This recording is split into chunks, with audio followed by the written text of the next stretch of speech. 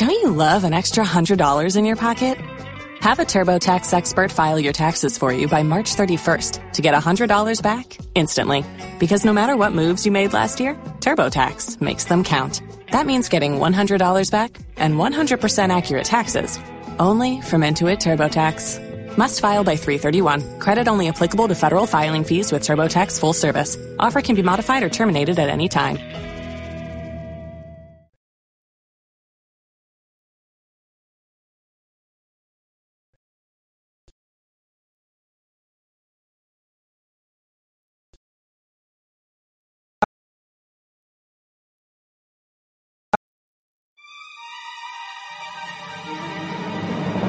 But this gives him time to slowly polish each of his bullets and one by one put them back into the gun that's not quite put together yet.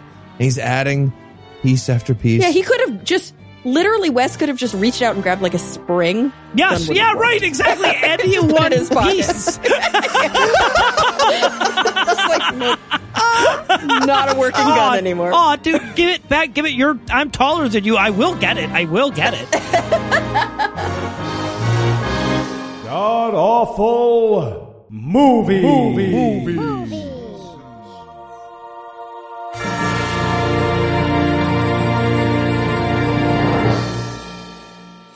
Welcome back to the Gamcast, where each week we sample another selection from Christian cinema because we just can't help it. I'm your host, Noah Illusions, and sitting 700 miles to my immediate left is my good friend Heath Enright. Heath, welcome back. Mormon movie month. We got one more.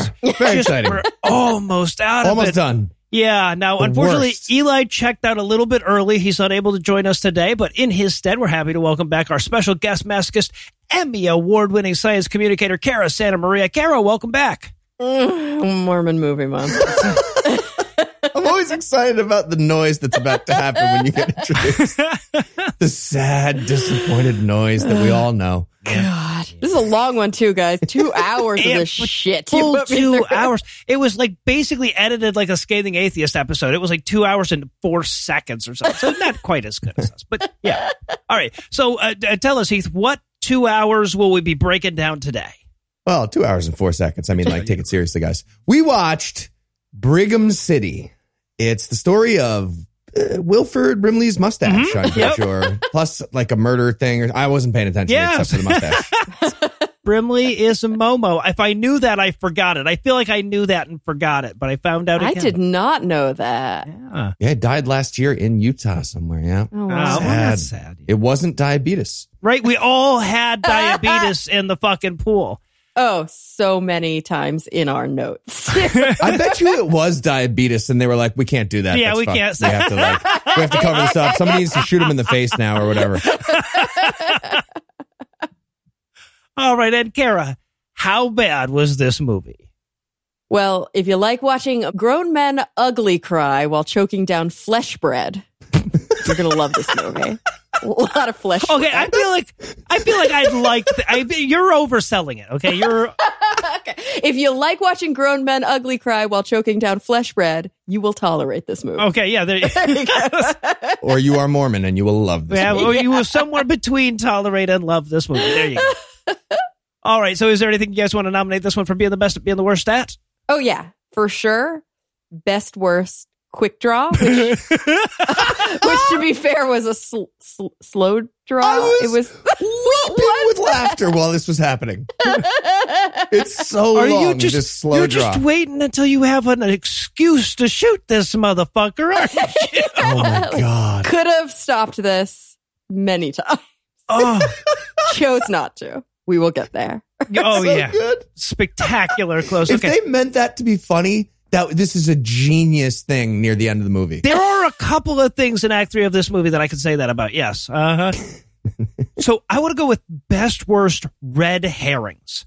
Okay? Because ostensibly this is a whodunit, right? But it's a guy in the hat killed the other guy in the hat. It's completely random. There's no clues. It's just there's a random group of people, and you pull one out of the hat, and it turns out to be him. And so the way that they offer up red herrings is to they'll just show a character staring off in the distance, and they'll play like creepy music box tones or something, right? Yep. I'd be like, could be this must guy. because he looks like a pedo. It's just a lot of pedo casting. Yeah, right. All right. I'm going to go with best worst bread. So, There you go. Yep. Yes, Kara, we're I on think the you same mentioned page. this earlier, the choking down the flesh bread. So, yeah, we get a couple of Mormon church scenes in this movie, and they take it really seriously. They, it's like a solemn moment, and they pan over to the crowd, and they're sitting there very, religiously. And then there's the moment where they're going to do the flesh bread thing that they do, their version of the sacrament, right? Communion. Sacrament, yes. Yeah. So they pan over and there's like, it's so serious. There's like silver trays, literally, and virginal young kids with like velvet white robes, angelically, like about to present. But this is just what it's like. That's real? Like totally real? I think they didn't even. Amazing. I don't even think they scripted that. They just filmed in some church. It's very possible. That was yeah. just Sunday morning. But at the very end of this thing, they pull off the it's like steamer trays. It's like fancy silver. They're like spit polishing it. And then they finally pull up the top of the silver tray, and it's literally Wonder Bread. Yes. Actually, literally Wonder Bread. And they're like tearing it up, and they're like, Jesus bread. It's No, this is Wonder Bread. legitimate. Like, it's so funny. I didn't bat an eye at this because that's just what it's like on Sunday morning. That's All of those things wow. are real. All of those things are real. It's like they were going to feed ducks wrong, right? Yes. Like that's Yes, you feed very fancy ducks in their Sunday best. That's amazing. I think the uncles might have confirmed this for me once too, but I filed it in my head as like, nah, okay, they were exaggerating with literally Wonder Bread getting torn up in that situation, like for ducks. No, it's like that. everybody's religion looks so fucking weird when you don't know it, right? That was my first clue towards atheism. All right. Well, I'll tell you what, we've got a lot of weird lingering shots on the other side of this break, so we need a minute to steel ourselves, but we'll be back in a flash with all the dusty bullshit that is Brigham City. Hey, Noah, what you doing? Just workshopping some new slogans for our sponsor this week, Adam and Eve. What do you think of this one? Adam and Eve, the relentless pursuit of erection. A bit derivative, plus not all sex involves a dick. Okay, good point. Okay, how about Adam and Eve, finger licking good? Pretty sure that one's taken. Plus, I don't think our listeners are going to need a slogan to remember to buy their fuck stuff from adamandeve.com. Not only are they the industry leader, but they're a generally good company that does important philanthropy like funding sex education in underdeveloped countries and getting condoms to places that need them most. Okay, yeah, that's pretty good, but is it as good as America Runs on Spunkin'? I feel like it's better. Philistine. Plus, right now, our listeners can get almost any one item for 50% off, and then Adam and Eve loads on the free stuff. They just enter the code AWFUL at checkout and get 10 tantalizing free gifts. A sexy item for him, a special gift for her, which is oddly heteronormative copy for such a progressive company, and a third item you'll both enjoy, if there's only two of you. And 6 spicy movies. I do like spicy. Plus free shipping. I like that too. That's AWFUL, AWFUL, offer code AWFUL at checkout at adamandeve.com. Adam and Eve, what's in your butt? Okay, that one's pretty good. Right? Welcome to the first writer's room meeting for Brigham City. Zah! Yeah, let's do this. Awesome. All right, so we're going to do a gritty Mormon murder mystery. Any ideas? Oh, what about a serial killer in a small Mormon town in Utah? Okay, but people don't die in Utah. Sorry.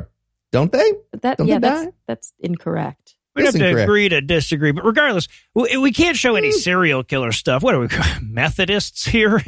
Right. Sorry. Yeah, they're Yeah. gross. No. Don't even have hat magic. Yeah, Stupid. not at all. No, So, we're not Methodist. Okay. What if we don't show any of the killer stuff? We just tell you in the movie about the killer stuff. Yes. Tell, don't show. That's what I learned in film school. Tell, They don't say that in show. film school. That's what I thought. Good All right. idea. But is that going to be gritty?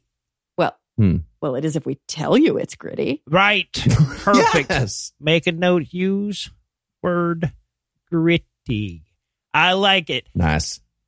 Okay, so how is Mormon God involved? Oh, right. Oh, okay. We do Mormon stuff like adjacent to the plot. Like also do that. Well, all right, but what's a good Mormon thing to do with a gritty murder mystery? You think? Wonder Bread? Wonder Bread, love it. That's a movie. Good meeting adjourned. Nice. Love bread.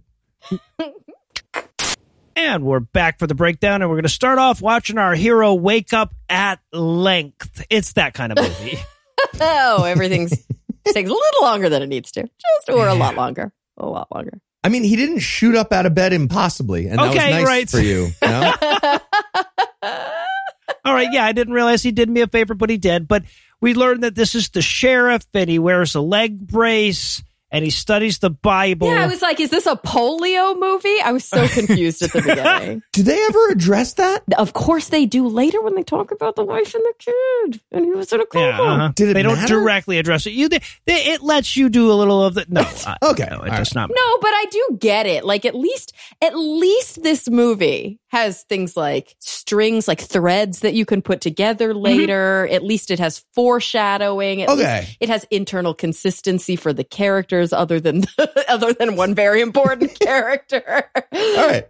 So it's like Chekhov's gun, and then later they're like, hey, look, it's still Chekhov's gun on the wall. Look. Yep. Yes. Good. Yeah, exactly. Yes. Exactly. That's the level of filmmaking that Kara has come to appreciate after doing like whatever 17 of these ones or whatever. Oh, my bar is so low now that I'm like, right? I'm watching a movie that they like paid somebody to make. Right. Whoa. Yes. Whoa. This was a film with a budget. It was. I think they made almost $1 million in box office in 2001. Wait, what? Weird. Yeah. Only in Utah, right? Well, yeah, exactly. Probably. That's how many Mormons went to the movies that Which weekend. makes it even more impressive. It in is some way. actually It's annoying. Very impressive. So he's waking up. He's got leg braces over his cowboy boots. Mm-hmm. He's got a revolver. All the cops in this movie, by the way, have like 6 shooters, which is weird because it's 2001. That's the rules. It was really hard to figure out when this movie was. It's set in the modern day, or like it was made in 2001. It was set then, but yeah, it was kind of hard to tell at first. Also, I think my most uncomfortable opening scene here is that he sits down to eat breakfast and he eats a banana like a fucking psychopath. A banana. Wait, how did he do it? So a banana comes in its own wrapper. Mm-hmm. Sure. Right? And you unpeel it and just put it in your mouth. That's how a banana is eaten. Yep. Yes. But he takes a full-sized plate and a knife and does the thing where he's doing the one-handed banana cuts where the knife goes up against his thumb and he just slides it to these slices. But he's not slicing it into yogurt, into cereal. He's just slicing it onto the plate and then putting it in his mouth. It's like a whole step that's completely unnecessary. That's terrifying. I didn't remember all these details. If I had caught that, I would have been like, you're a murderer. You're cop the and a serial murderer. killer. Oh, he's be. butchering the banana, which is all cereal. I could think about later when we'll get Banana there. He goes on references cereal. how much he has a taste for blood. Oh, you're right. That's true. Right. He's murdering that banana. He is. All right. So he eats his breakfast, studies his Bible. He leaves his house and he has a little small talk with his adorable neighbor who is fixing her fence at the time. Oh, right. Yeah, she's kind of hot. Yeah, she really is. And she's like, come on, don't. Now, I feel like I'm going to get murdered now because you talked to me right at the beginning and you're a cop in this shitty movie. Yeah, and in the same sentence, he references baptism and companions. Oh, it's so Mormon. Like, this whole movie gave me the worst PTSD. You guys have no idea. Okay, so that was real. Like, they talk about it. Like, they talk about those stats of, like, baptisms and whatever. Like, yes. Like, they read a box score in the paper and they're just, like, bantering about it. Yes. Because that's the whole point of the church, right? It's an evangelical religion. The whole point is to fellowship and get people saved, right? To the extent that they go through records of dead people and then baptize them. Right. Sure. Mm-hmm. So he heads to work. This is where we meet Terry, his young partner cop, or his young deputy. He's the sheriff. And we also meet Terry's wife, who is a Mormon, we know, because she's pregnant and holding a baby on her hip. Oh, and she's wearing puffy sleeves. Well, that too. Yeah, exactly. Is that a thing? Oh, yeah. You don't wear sleeveless clothes, really. because that's, Oh, whatever. that's important. I mean, Right, you can modesty. because, no, you can't. I think, gosh, see, I never got to the point of wearing them, but I'm trying to remember my parents that garments are short sleeve. They're not sleeveless. Oh, right. Yeah, you got to cover up your magic underwear. Oh, Yeah. oh, the asbestos, the Yes. fireproof stuff. Yes. Yep, the fireproof, bulletproof underwear that Joseph Smith was wearing when he got shot to death. They probably shot him in the face is what it is. Anyway, so Wilford Brimley is there at the office. All of us wrote, I hope he says diabetes. When's he going to say diabetes? Wilford Brimley is a delight in this movie. Yeah, he really is. Singing, his mustache is on point. Everything about As soon him. as I see him, all I can think about is Tom Cruise dropping out of the ceiling in The Firm and beating the shit out of Wilford Brimley. Oh, for like a poor minute. Wilford. He's always the punching bag and never the puncher. Right. Now, so Wilford Brimley's character, he is the retired sheriff that just can't stop coming into work anyway, I don't get this. This feels like a violation of, how's this legal? Is he getting paid? Right? He Yeah. doesn't work there, but he's there every day. I think he's getting paid for both. Also, I feel like he just goes there and harasses the woman that works there, the secretary or dispatcher or whatever the Peg is. Yeah, he just sings really loud, and she's like, I can't focus, and I'm trying to solve crime. Right. Non-existent crime, but still. But yeah, but they play him harassing her as like a running gag in the movie. Mhm. We also learn here that Wes, who is our main character, the sheriff, is also the bishop. Now, I have no fucking clue when it comes to Mormon titles. How high up is bishop? Bishop is the guy. Okay, so one thing that's important to know probably is that there are these things that they call callings, which I'm sure are just like weird. It's just like with prophets, right? They're like, I talk to God, so everybody needs to follow me now. They're these like self-referential titles. But bishops, who can only be men, by the way, is the guy who basically runs that ward. So there will be a church. Let's say there's a city, and the city's divided up, kind of like redlining. So they divide Lovely. up the city into wards, which are like different districts. And then let's say the city has 3 churches, but 9 wards. So 3 wards will meet at one church, 3 at the other, 3 at the other. And so that means that they'll have different meeting times for church on Sunday and for, Gotcha. the activities during the week. Each ward has its own bishop. So he's the guy. He has an office. The people come talk to him. He's kind of like the local priest, but the difference is He's assistant to the regional manager. right. Yeah. But the difference is in the Mormon church, nobody gets paid. None of this Right. is their job. Oh, they don't get paid. No, they all Yeah. have day jobs. So like the bishop, it's a quote calling. So he's doing that on top of doing his job, and he'll do it for a certain amount of time. And then somebody else might get the calling and they'll take over, which is why later when they release somebody from her like secretary duties, Oh, they say, yeah, right. because it's a calling as they call it, which means that they've Weird. volunteered to do it. Right. It's all volunteer. Okay. Speaking of which, this is actually where we meet that woman, right? Because she shows Oh, up at the right. police department and she's like, Bishop, I need to confess sins to you. And he's like, I'm actually being paid on the county dollar. Like, that would be illegal as all fuck. And she's like, pretty please. He's like, okay. All right. And then I love how she's like, and could you also remove your gun, please? And he's like, oh, yeah sure. But also completely pointless. Her Yep. whole plot line did not matter. Nope. What was she stressed about? They don't tell us. And then later she's like, gets released from her position, and then she cries a little. And you're like, I don't understand. Why did this happen? Yeah. I didn't even notice that was the same person. But yeah, none of this matters Yes, it what's was happening that right now. inconsequential. Right. Yeah. She's like, I need to confess sins. And he's like, okay. She's like, you need to take off your gun. And he's like, what? How bad are your sins, lady? Actually, you know what? I'm being a cop right now. I guess if you confess a crime, that makes sense. But I feel like I should hold my gun now that you said don't.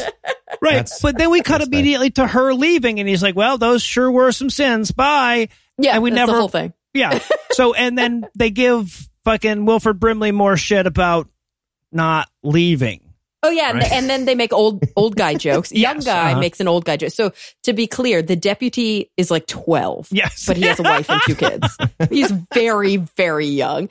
And he's constantly making old guy jokes towards Wilford Brimley. And then Wilford Brimley's like, you all can go to hell. And I was like, whoa, because that is so not Mormon. Right. I've never heard a Mormon person be like, go to hell. He is an edgy Mormon. We'll learn more about that later. Oh, as we learn later. Yeah. But Mormons literally say things like, dang it all to heck. Yep. Heath and I actually once had a roommate that was ex-Mormon, and we just cracked up every time he said, dang it. I say dang it still to this day, and it's so funny. So I don't drink, and that's just because I don't like to drink. Trust me, I've done a lot of drugs, but I don't like alcohol. And I have this friend who, if we're ever out and about and somebody offers me a drink or they ask what I'm drinking and I say, oh, I don't drink. And they go, why? She goes, oh, she's a recovering Mormon. And I'm like, don't say that. That's not why. All right. And then they get a call. Wes and Terry, the sheriff and the deputy, get a call that there's been a fight out at the construction site. Right. So they have to go take care of that. But as with every fucking location in this movie, we have to have a long scene of someone driving to it first. So the key on this driving sequence, though, the only important thing going on here is that as they drive out to the construction site, Wes sees a suspicious car under a suspicious tree. Doing suspicious parking things. Yeah, exactly. So they get to the construction site to see about the fisticuffs. We meet Ralph the foreman. I love him. Yeah, Ralph's fun. Yeah, he seemed like a jovial fella. Yeah. I liked him. I don't know. He's very Mormon, which we don't realize yet, but then we see him in church. Is he? Because he's also, I think, the token Lamanite of this movie, is he not? No, but he's super Mormon. I mean, they have to make him one of those red herrings at one point because they're like brown skin. Dun, dun, dun. Right, exactly. That scene is ridiculous. We'll get there. Yeah. Bananas. He also uses a straight up racial slur. He's not the one who uses it. He's referring to some words that were thrown, but he straight up says the word spick. Yeah. Just Oh, does he actually say that in the movie? Yeah. Yes. So the cops show up and they're like, yeah, we got a call about a fight. And he's like, yeah, it was just a white guy using a racial slur and then a fight from that. I don't even think that's against the law in Utah, is it? And he's like, not really. No. Yeah. No. But he felt the need to say the racial slur out loud. Yes, exactly. Mm-hmm. And then the cop had to be like, yeah, you got to stop bringing in all these immigrants, you fucking Lamanite. Because Ralph is a construction company owner and apparently he's hiring evil outsiders and bringing them into this little town. People from what ain't even from around here. Yes. Yeah. Subtext, not white. Yep. So, and then also speaking of red herrings, we have to meet, I only have this character down as Abs, right? Because he's fucking ripped. But he's standing up on this roof shirtless screaming, man, there's so many churches. I can see churches from everywhere. There's a lot of churches. And we're supposed to go like, that's your killer right there. Yeah, I wasn't sure. Was that ironic? Because I wrote shirtless redneck loves churches. I thought he actually was like, wow, this is the best town ever. There's so many churches. I took it as being sarcastic or something, and I have him down as atheist Abs for the rest of the movie. Oh, yeah. I thought he was definitely supposed to be atheist guy that we're supposed to hate and maybe think is, a murderer already. Oh, I had no idea. I thought if he was just you want really me to excited. hate that man, do not show him to me shirtless, okay? Also, by the way, this is neither here nor there, but a sleepy little Mormon town where literally everybody is Mormon and there are no other religions in that town has fewer churches. Yeah. There are literally like 2 or 3 LDS churches and that's it. Right. Yeah, exactly. There's not like a big competition like you have with Baptists. Like in every other small town where there's, a lot of religious diversity. Anyway, just. Yeah, interesting point. Yeah. So then we head over to the cemetery for some quick backstory insertion. Oh, yeah. We need that. Yeah, we need that. The word gritty. We need the word gritty now. Yes. So they insert it here. Yeah. But so we learn here that Wes has a dead wife and I'm assuming son. Well, it was his son, I guess we learn later. Yeah, but he was young. I think it said he was 11 or something. I thought it was 8, but yeah, it was, yeah. Oh, I don't half young paying attention. Yeah. No, and that's it. That's all that happens in the scene. It's just like, look at grave, be sad, be dark, cut 2 cops. Yep. But there were birds and insects, which is why flowers. I wrote this movie is old and the picture sucks, but at least they understand There were birds Foley. and insects. Oh, you could hear them? Yes, they understand Foley and they have good sound. This is a throwback to the last piece of shit movie you guys made me watch. Yeah, I don't know where, because this is going to come out at the end of September. I don't know where that fits in the timeline and everything. But yeah, right. But the key is that your standards have broken down to the point where you're like, Oh, they know background noises. Good. Yeah, I was like, I feel transported. I feel transported to the cemetery right now. I don't feel like I'm at the beach. Yes. I'm not in the bathroom. There aren't toilet flushing sounds. This is an improvement. Yeah. And this movie is from the 40s/90s or whatever. So we do watch them walk all the way from the car to the gravestone. Yeah. So slowly. And back. And back. Yes, we do. Well, and then we watch them drive back to the goddamn station. Now, of course, that's so that they can go back by that suspicious car that was under that suspicious tree. And this time they're going to check it out. Okay. Is that so? How is that suspicious? He's like, so that car is suspiciously parked motionlessly. I'm going to check it out. What was suspicious there? No, and he's like, he pulls out his like little ticket pad and is like, I'm going to write them a ticket. Right. And I'm like, for what? Yeah. It's all the way off the road. This is like a rural town. Is it illegal to park on grass in a rural town? So here's the thing. As a pot smoker that's lived in a lot of rural towns, yes, there's a nice car sitting like next to somewhere where you might smoke some weed. Yes, the cops are going to come up there and go, well, we thought maybe it was illegally parked. What's that smell? Or whatever. Or to me, it was like a picnic. It's the middle of the day. It's parked under an idyllic tree in a nice little part of town. It's but weird. They'll also harass you for having a picnic. So, but they show up at the car, and damn it if it's not a murder car full of murder blood. It looks like a cheetah died in that car. There's gash marks, like deep bloody gash marks across the tire, it doesn't just look like somebody died. It looks like they carved up a body. Right, like they were turning into a wolf as it happened. Yeah. Yes.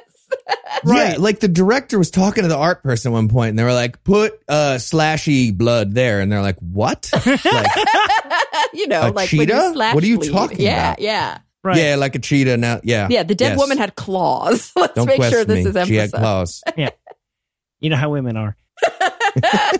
So she checks out the abandoned shack that like snuck up on us and finds the body there. So he calls Peg, the secretary back at the police station, and he tells her that there's been a Signal 7. Of course, this is such a sleepy town. Nobody even knows what that means except Wilford Brimley. His mustache knows. He's like, he's like, Signal 7, diabetes, dead body. Dead body. Okay, but that's the thing. Like, it doesn't mean murder. It means dead body. Like, sleepy town or no, people still fucking die. Of course, yeah, but they don't die cheetah and deaths. leave behind bodies. But that's the whole point, right? I think that's the whole point. He's like, Signal 7. He doesn't say we have murder on our hands, because his whole shtick, Wes, the sheriff in this town, his whole shtick is, I don't want to ruffle anybody's feathers or get anybody freaked out. Oh, yeah. Right. I don't want anybody to know this was a murder. I just want them to know it was a dead body, which, by the way, when they panned across the lady's dead body, they don't show her body or her face or anything. They just show her bloody hand. Pretty sure she's pulling a white power symbol. Really? Pretty sure. Wow. It's like a Proud Boy, full on. I don't think it was back in 2001, like, but dude, true. I don't know, man. I'm not putting her hand into the white power symbol. Come on. Shit goes deep. Maybe that was just an actor note. Could be. I mean, look, come on. It's like I could imagine the fucking director saying, "Okay, make sure you do a white power symbol." All right, yeah. Action. All right. So Terry, the young deputy, the 12-year-old deputy that's with him, he's staring at the body and he looks very upset, very sad, very ready to go out and police that serial killer to death. Right? Yep. Very upset with his giant mole that he really needs to get looked at. Yeah, that looks upper lip. Looks bad. Malignant. Got irregular borders. Yeah. It's changing shape the whole movie. Right. It's like Rorschach's mask. It's not good. So Wes, the sheriff, sends him back into town. He's like, you got to go get the tow truck. I'll stay behind and I'll take pictures with my old ass camera, even for 2001. Oh no, it's a disposable like Fujifilm paper camera. It makes me so happy. I want this to be one of those special ones that you would have as birthday party favors with like balloons making the border. Like their little frames. It's like a dead woman. It's like all I can Your Honor, I know this is kind of awkward, but but I had it left over from my son's. Oh wait, my son's dead too. Never mind. He's got a dot matrix printer out there trying to run the feed through and print them out. It's amazing. It's so good. Oh God. Okay, but then but they have the FBI come in because it's the car has California plates and they're in Utah, so that's international or something. The FBI has to do that, right? Yeah. So the FBI shows up, sirens blaring. Like what? Okay, but anyway, sirens blaring. You're so funny. You're so upset. I think the thing that bothers me the most about the FBI is that they wear black trench coats in the middle of summer, like for no reason. So ridiculous. Just so you know, they're FBI. It's not just in this movie. It's every movie. The FBI is always dressed like a fucking cologne commercial for vampires, and Yes. they show up and they're so out of place. And there's two of them. There's Meredith, who's like, I feel like I've seen her in something else. I poked around her fucking IMDb page for so long trying to figure out where the hell I think she just looks like somebody else or something. Oh, but she looks like someone. Yeah, I had that feeling the whole time too. I feel like she looks like somebody who's done like a lead role in some cop procedural or something like that, but maybe. Yeah, she looks like 90s female lead. Yeah, it's good casting and she's a pretty good actor. But then FBI guy number 2, who has no name, is a horrible actor. The worst actor in this movie. Yeah. Jack Mormon. And just stops showing up halfway through. Yeah. He They did just some lazily- motherfucking peers. Yes. Oh, yeah, where the fuck did he go at the end? I didn't even think about He's that. just not there after like 4 more scenes. He's just like, I don't know, Meredith, this is a bad movie we're in, I think. You fucking finish it. Well, and the whole way that this scene plays out is hilarious because Wes clearly just doesn't want to do the paperwork on this shit. Right? So, so like the coroner and his partner and everything, they keep coming up and they're like, you sure you don't want to be mad about jurisdiction? This is a movie. You're a cop. You should be mad about jurisdiction or something, right? And he's like, no, they're going to do all of the work and everything. Yeah, they're going to do it. You know where they're going to do it? In Provo. Yeah, big city. Going Take that to the big city. So and by the way, like the next time we see these guys, it's night. They stood around and watched the FBI do all the real police work for like the whole Who was policing the town? Oh, nothing happens in this town. Get back and the fucking bank's been robbed and everything's been burned to the ground. They're like, oh, one of us could have not just watched other people work all fucking day. Come on. This is a Mormon town. At one point, he asks the cop, the deputy, if he wants hot chocolate. You want me to bring you some hot chocolate while you wait? Yeah. And I'm like, oh my God. All I can think is he's like, no, I want coffee. God damn it. I want you to leave so I can just stop by Dunkin' motherfucking Donuts without your judgy ass looking down on me.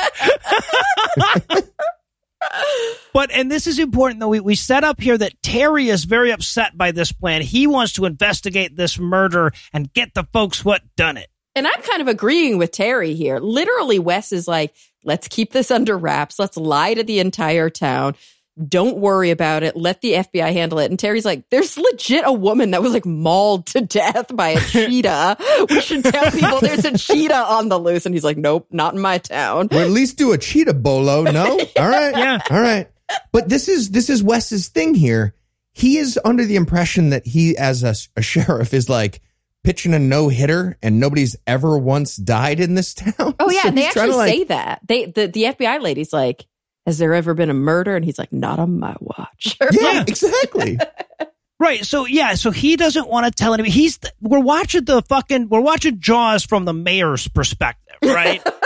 Yeah. Which is exactly how this fucking plays out. So he's like, okay, we're going to lie to everybody and just not let them have the information. And he's like, that is the Mormon thing to do in a situation of any kind, isn't it? So, okay. And the FBI tells him like, hey, I know that you don't want anybody to know about this and shit, but we are going to have to investigate the murder. And he's like, okay, but don't look like you're investigating a murder. Okay.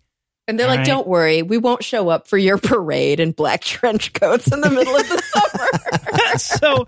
So anyway, we cut to them showing up at the parade in black trench coats in the middle of the summer. Yeah. Yeah.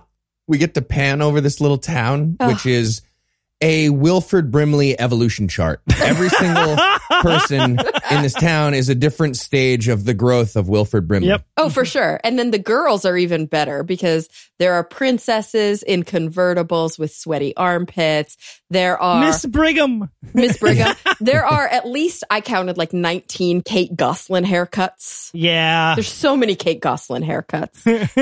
There's a lot of casual baptism banter. Yes. It's just right. idyllic. Yeah. Everybody's in the background. Well, he got 9 baptisms. Really? I only got 8 baptisms. I didn't realize they were going to count that 9th one. No, they did a VAR and that one got overruled. So, yeah. So, and we see Terry. He's hating life because he's got to be a small town cop helping kids cross the road. But like, the road's blocked off, right? He's not doing, like, kids are walking across the street and he's like, be careful. God damn it. I hate this so much. It's like, that's not how it's done, though. Yeah, he's also completely unnecessary. You could just leave Terry. Nobody cares. Oh, yeah. Yeah. Go do something useful. We also get another one of those moments where a woman is on the camera and is like, all right, come on. I know.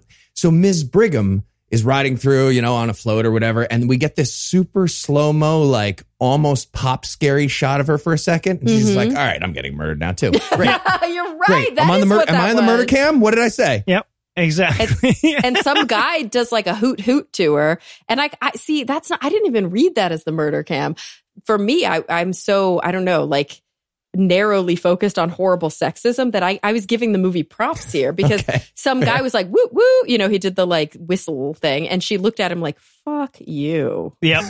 And I was like, get it, girl. Yeah, she gave him a look like, I'll tell you what, at the end of this thing, I'm going to have the most impressive IMDb page of anybody on here but Wilford Brimley. And she does. Doesn't have a speaking goddamn role in this movie, and she does. Anyway. Oh, really?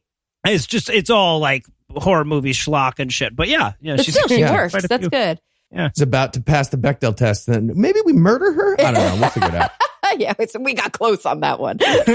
Woo. So Wes asks the 2 FBI agents, he sees them there, and he's like, okay, are you guys Mormon?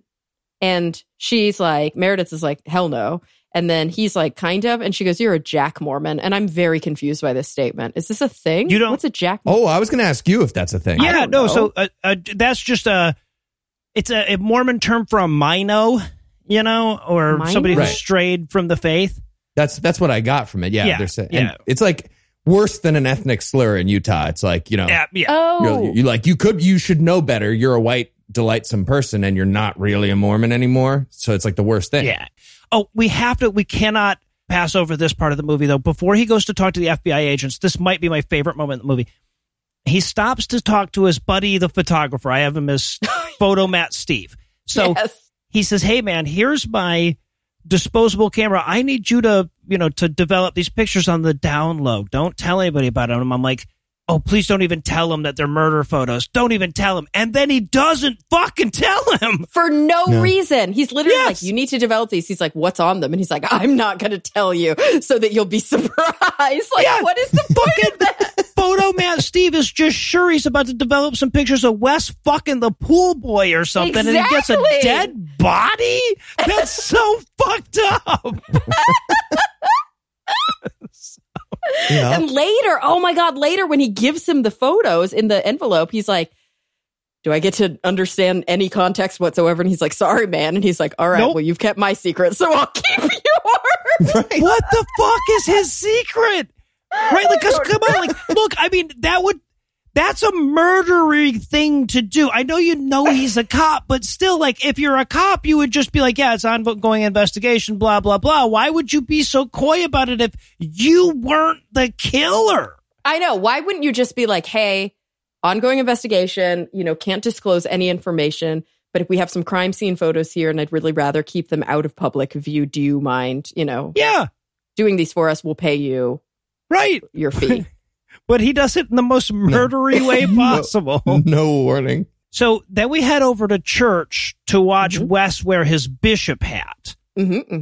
Right? And this starts off with an establishing shot that's about 19 hours long of white people singing off key.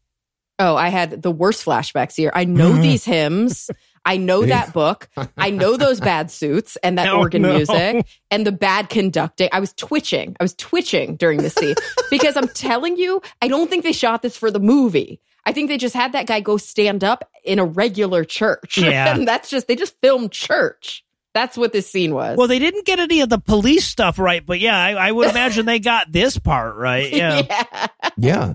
And apparently, Kara, you mentioned this before. They got this. This is Judy Perkins, who's the one who came into the sheriff's office at the beginning.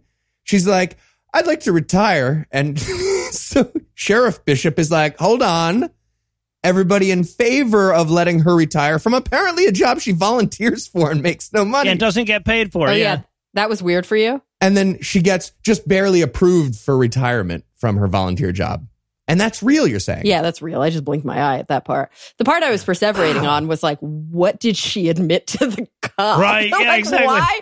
Because she looked disturbed when he called her out. Like, we're gonna release her from her role as Relief Society president, I think was what it was. And she was like, and then they're like, yeah, sure, I don't give a shit. And then she sits down and she's like, I have to go to the bathroom. And you're like, what is happening? And we are done with that character for the rest of the movie. We will never refer back to that at all. Yes, it's amazing. She might as well just dive out the window at this point. All right, I'm done with the plot. Yeah. So, and then we have to introduce my analog into, like, the audience's analog into this whole thing in the form of Meredith, the FBI agent. She, like, comes into church and sits in the back and just sits there with this, like, oh, fuck is this creepy shit all about look on her face the whole time.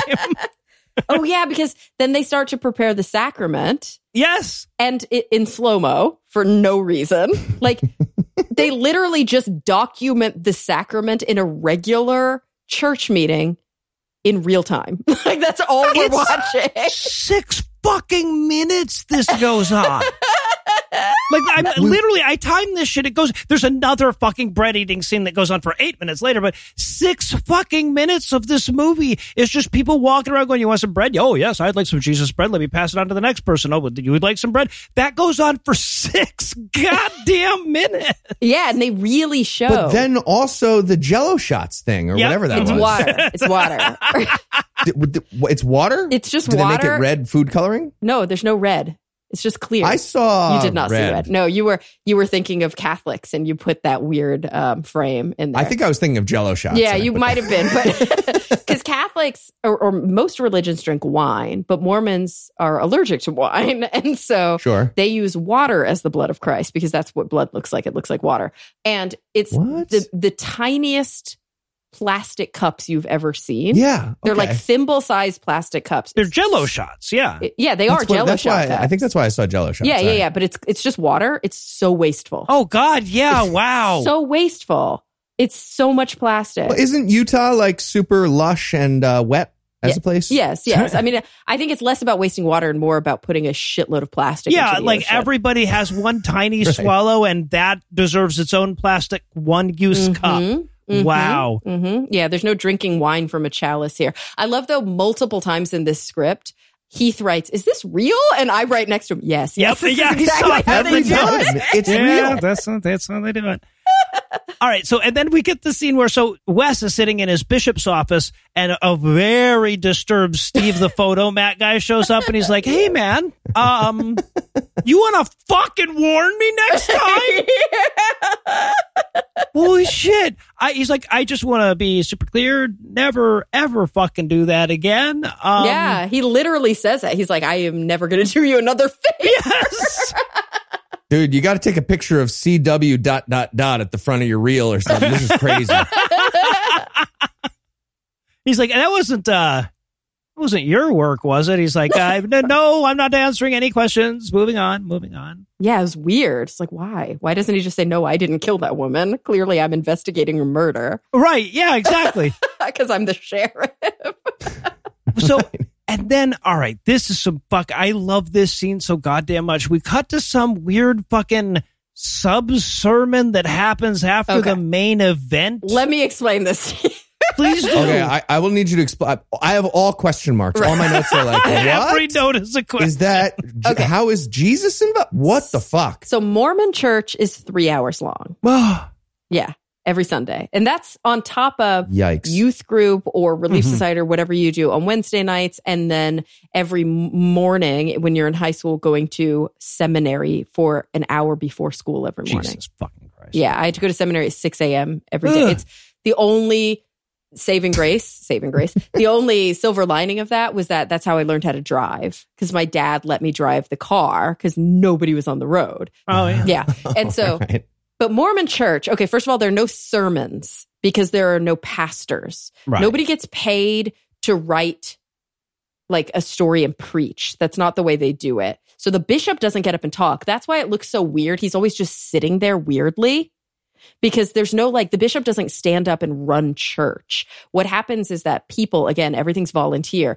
People volunteer talks and it rotates. So people from the congregation are like, this week I did some real Bible study, or I studied the Book of Mormon, and now I want to talk about forgiveness. Oh, God. It's 3 open hours mic of- night yeah. for 3 Open hours mic night. of fucking Mormons doing open mic. So that's the first hour, or maybe it's the first hour and a half. I can't remember. God, it's been so long now. That's what they call, what did they call the main service? I mean, sacrament happens during the main service, but I can't remember what the main service is called. Anyway, after that, you break off and you go to Sunday school. And that's where we are now. We're in Sunday school. I see. Which is these little Wait, subgroups where you're divided These are by fucking age. grown-ups. Grown-ups go to Sunday school? Yes, you're divided by age. So this is like old people Sunday school. What the? God. Yeah, yes, It's a fucking this nightmare. is the thing. So they study at a quote different level. Like this is racism class that we're attending. Okay. Gotcha. Yeah. So the teacher at Sunday school is standing up there like picking apart Jesus messages and asking them what that means to them now. Mm-hmm. Yeah. FBI lady is shrinking in the back of the fucking room. You have to volunteer for them to call on you, don't you? Yeah. So apparently Jesus said we should be wise as serpents and harmless as doves Yes. at the same time. That's the passage they're talking about, yeah. Yeah, and so Sunday school teacher is like, so what does this mean? Do we have to lose our innocence to gain wisdom? And I'm like, yes. Yep. That's the way that works. That's a hard yes. That's what happens when you decide to no longer be Mormon. Right. That's usually that term. I love that one guy's like, hold on. I think I got it. I've got a good analogy. Being Mormon is like going to a used car lot. Yeah. You can't be gullible. He says while he's at a 3-hour service that involves age broken up skit groups and fucking open mics. Yes, exactly. That's amazing. I think Jesus was saying, don't be a fucking idiot. It's like, no, you're a Mormon, so it wasn't that. Also, did you guys notice his epic turquoise ring I did not. that he was wearing on No. his pinky? It was epic. And then he turns to like Joe Blow and he's like, sorry, Joe Blow, didn't mean to throw you under the bus there, as a used car salesman. Yeah, exactly. So stupid.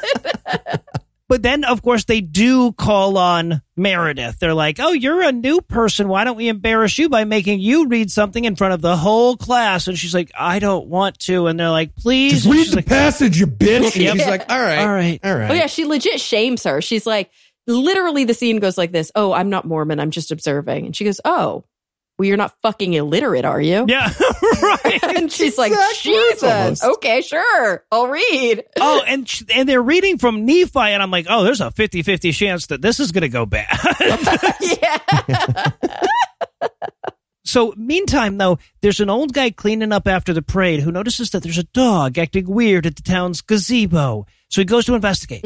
And he finds the bloody sash of Miss Brigham. That's bloody dun. sash, not bloody slash. That's a totally different thing. No, like her pageant sash Yes, that she was exactly, wearing in the exactly. parade. Yeah. Right. So to be clear, the killer murdered her, Mm-hmm. shoved her like all the way under this porch. Yep. Then grabbed the sash and like left a little bit of it sticking out from under the porch so that a dog could find it. Wait. More than that, because there's like a fucking lattice that goes all the way around the bottom of the gazebo. So the killer removed the lattice, moved the body into the center, and then replaced it, put the sash slightly out, and then left.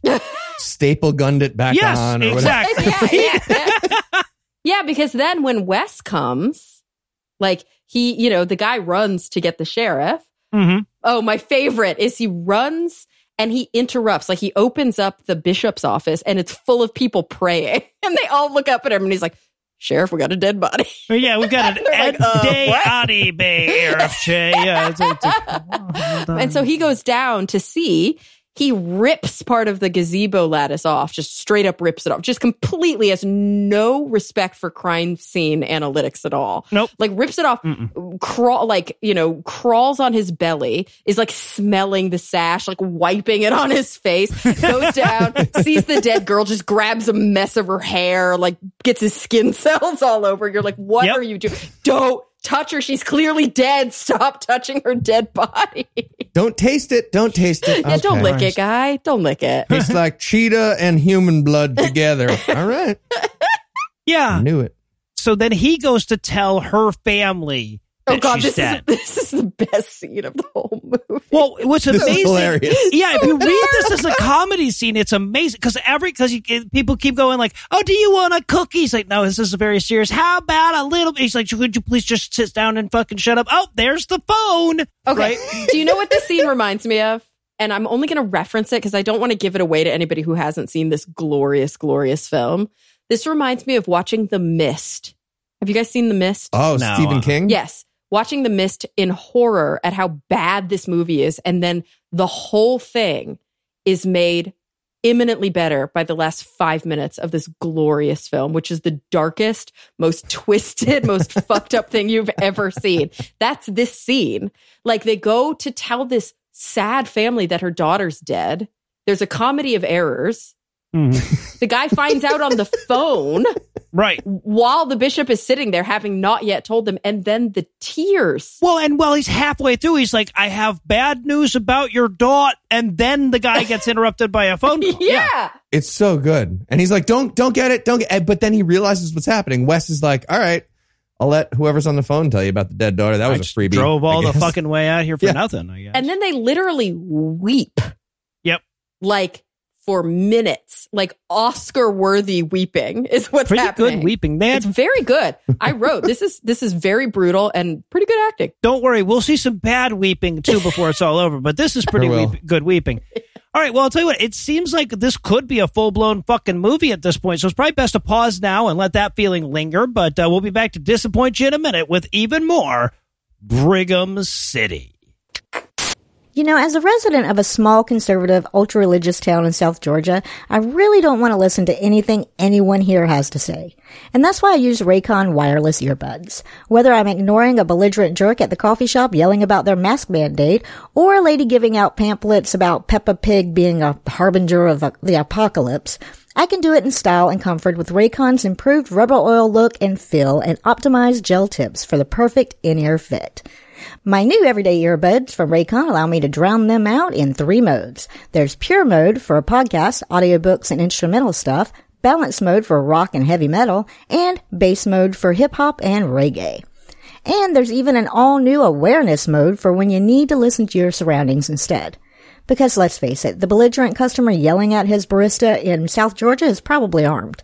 And with Raycon's built-in mic, you could even use them to call help. And Raycons have an 8-hour playtime and a 32-hour battery life, so they can handle all the insidious drivel this town can throw at them. And believe me, that's a lot of insidious drivel. Best of all, Raycons start at half the price of other premium audio brands, but they sound just as good. And they even come with a 45-day happiness guarantee. Right now, GAM listeners can even get 15% off their Raycon order at buyraycon.com/GAM. That's buyraycon.com/GAM to save 15% on Raycons. Buyraycon.com/GAM.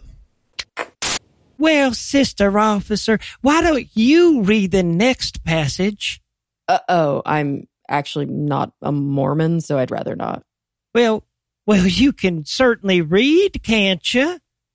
I mean, yeah, but this is like your religion, so I feel like maybe it's best to leave it up to you. Oh, but we'd just be honored if you read it for us, though. Honored?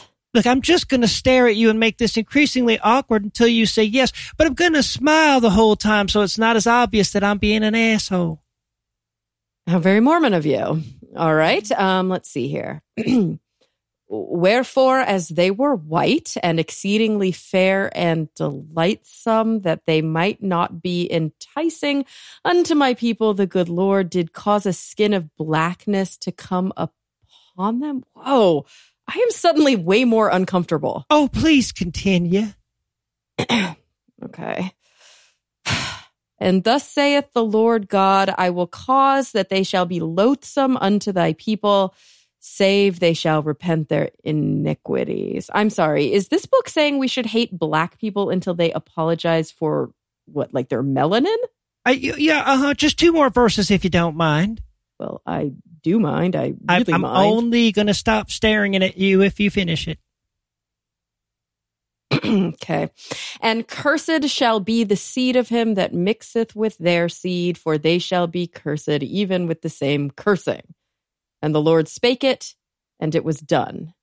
You sure this is your holy book and not Mein Kampf? Oh, this isn't even the most racist passage. It's just the one that most lent itself to a series of comedic escalations. The next verse is about how lazy they are.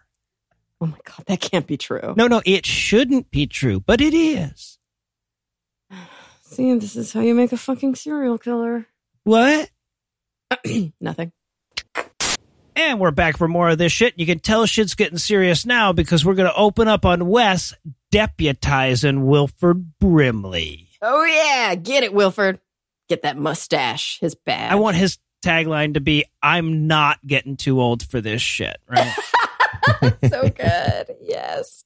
But we see that things are going nuts. The reporters want to talk to Wes, and the mayor needs to talk to him, but he's too busy copping to deal with any of that shit. Mm. And of course, the writer has no idea, apparently, what you would do if there was a murder. And he wrote this anyway. Yeah, right. So maybe this is a Mormon town thing and not a cop thing, but this sheriff is like, I need y'all to get all the Mormons and canvass the town with them. And we just like talk to everyone. And they're like, all right, yep, we'll just have the Mormons talk to everybody. Well, they have them at this point. They have them putting out flyers. Oh, yeah. We're just putting out flyers yet. Do we even know what they say?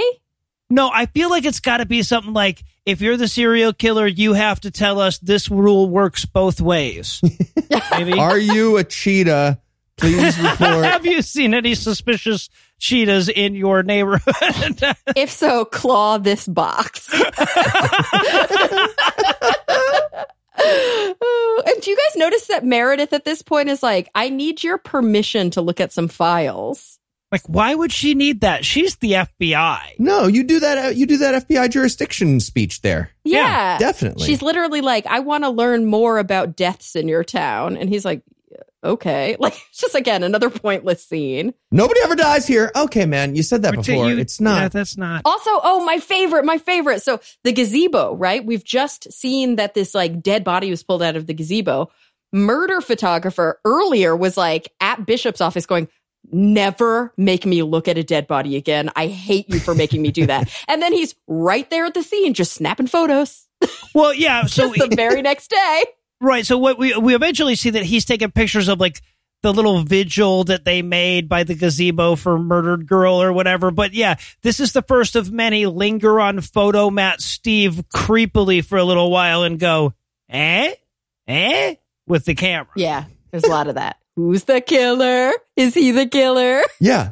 He lives across the street from the sheriff. At one point, the sheriff just looks out the window and creepy Steve guy is like slowly closing his shades. Yeah, it's so good. Yep. It's like a Simpsons like episode. A moment. He's just like, twist, twist, twist. Wow, this is taking longer than I thought. Twist, twist, twist, twist. Oh, I went the wrong way. God, I'll just leave it that way.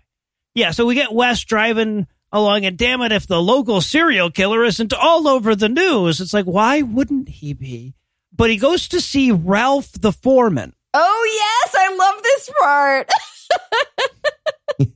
So he's like, Ralph the foreman is going on and on about how he has this guy who ended up stealing from him, and it's his fault because he didn't do a background check. He literally says, I deserved to get robbed because I didn't do a background check. I don't think he knows what the word deserved means. That's not what it means. He got it wrong. Yeah, I don't think that's how that works. But we do see this scene recapitulated later. Yeah. Foreshadowing. Yeah, exactly.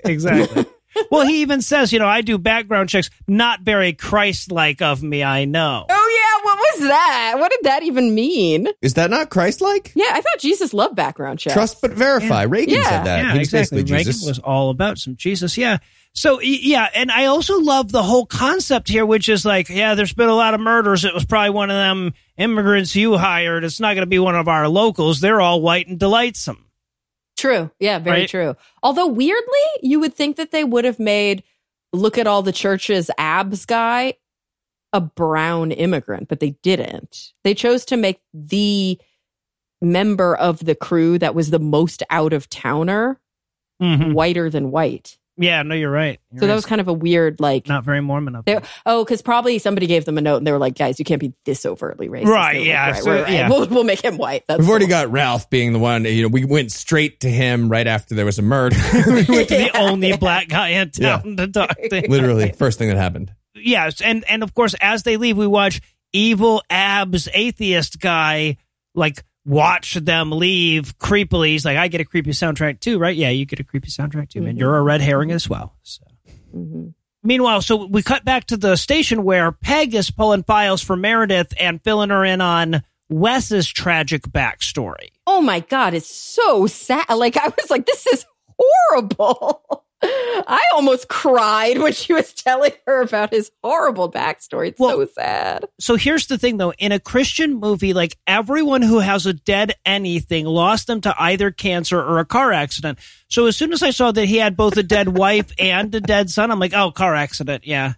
Right. Yeah, so I had it pretty much pegged, but apparently he was driving during the accident, and that's why he has the brace on his leg. He was so severely injured.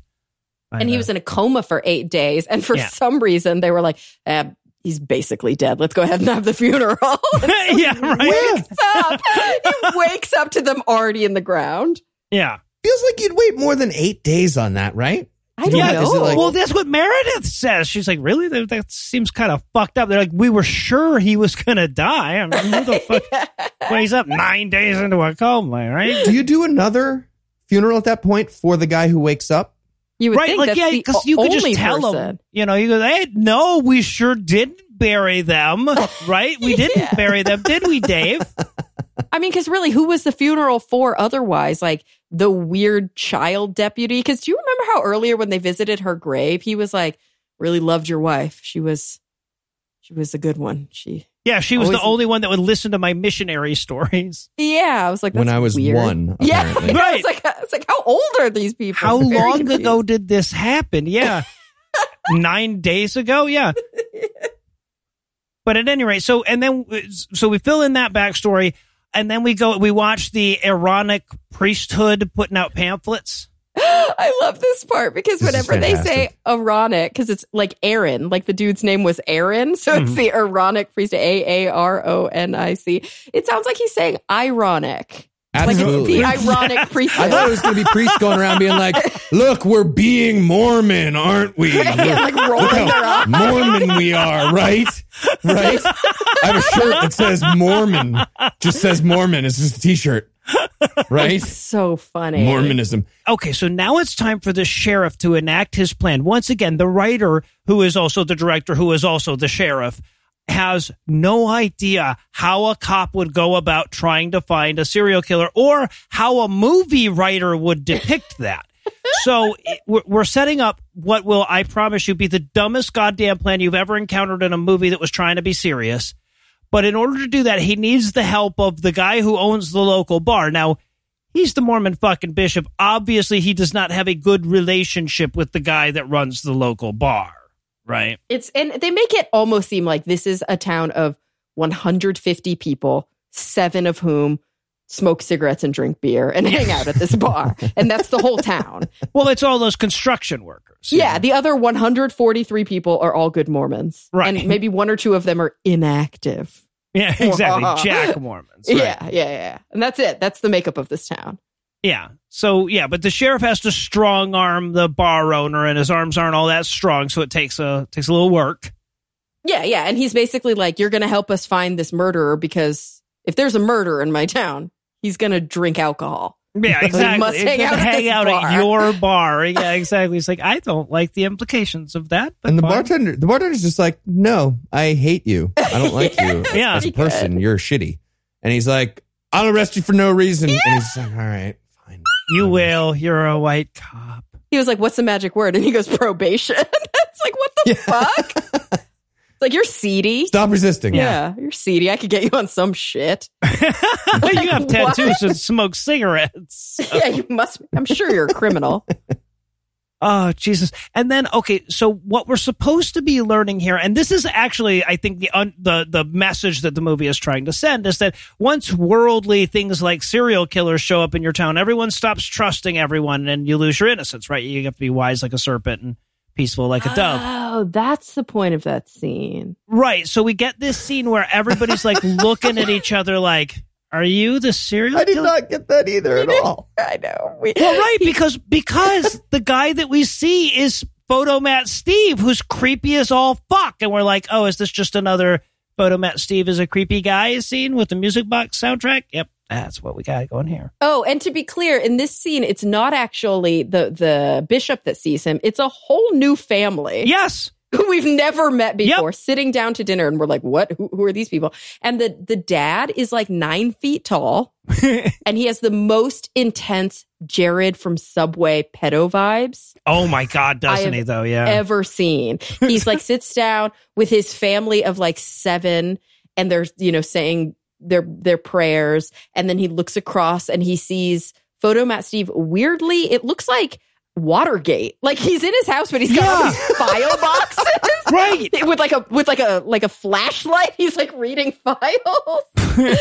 And I feel like he gives him a look in his eye. There's like a twinkle, kind of like, nobody will ever know the secrets we have between us.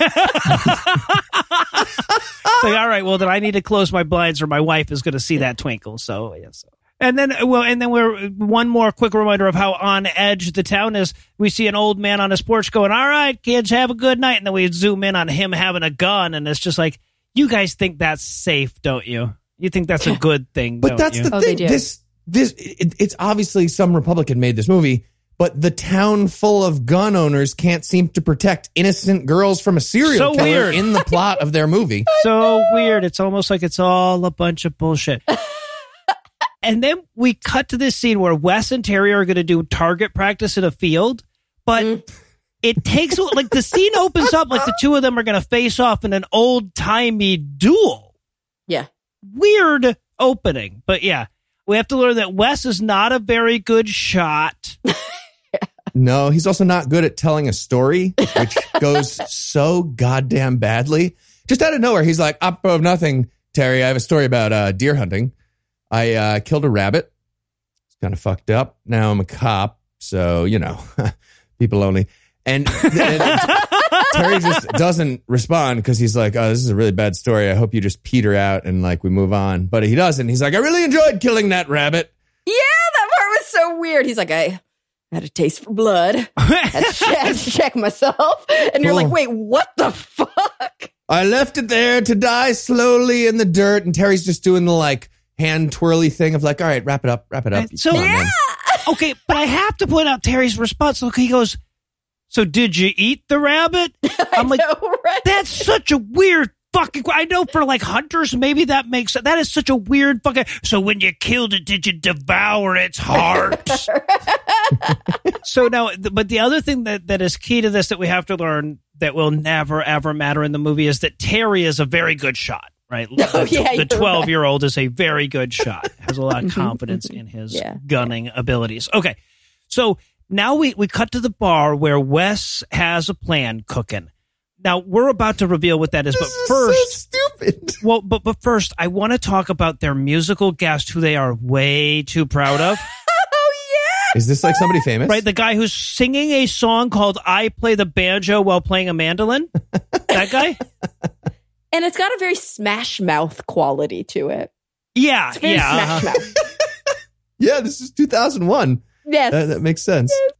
But then, okay, so musical guest aside, we have to cut to this ridiculous goddamn plan that the sheriff has. Yeah. So, does this make sense at all? Not in any goddamn way. Okay. So first we find out that Peg, she's the dispatcher at the police station. She's going to dress up as a waitress at this bar as bait. And I thought like as bait for the serial killer, but we find out that she's actually just going to be collecting beer bottles and pint glasses because they're going to get the fingerprints of the people at that bar that night. Right. Now, keep in mind, They do not have a fingerprint from the crime scene to test this against. Thank you. Yeah. I mean, they have like claw scratch marks, but Right, like, yeah. unless you see a cheetah in the bar, you're just like, okay, well, that's the cheetah. They have toe bean prints. Yeah. You're so right. This is so stupid. It makes Everything no about sense. this makes no sense. And No. my favorite is when she brings back glasses. She has a tray full of glasses. She brings them back to Wilford Brimley, who's in the back, who's starting to sort things. And she goes, okay, this one's from Steve. This one's from Joe. This one's from Marshall. And this one's from John. And he goes, how are we going to keep these straight? And then the other guy goes, we don't have to. We're just going to put them in the fingerprint machine. Right. And it's Right. like, no, but you need to know whose fingerprint it was. Well, because if it comes back, it'll come back with a name, right? Oh, you're right. Because at this point, I didn't realize they weren't matching them to the Right. crime scene. No, I thought they're they were not matching matching to it the to crime scene. And I'm like, anything. if you just mix them all up, your whole plan is thwarted, you fucking idiot. Right, but the only plan they have here is they're going to try to. So obviously, if it's a serial killer, it's obviously an alcohol drinker. So you just go to the bar, you fingerprint everybody, and look to see who has a violent criminal record, and there's your serial killer. That is legitimately the plan. Yeah. No, seriously. They're just like, fingerprint equals we arrest you. That's a thing in policing. So we're doing that.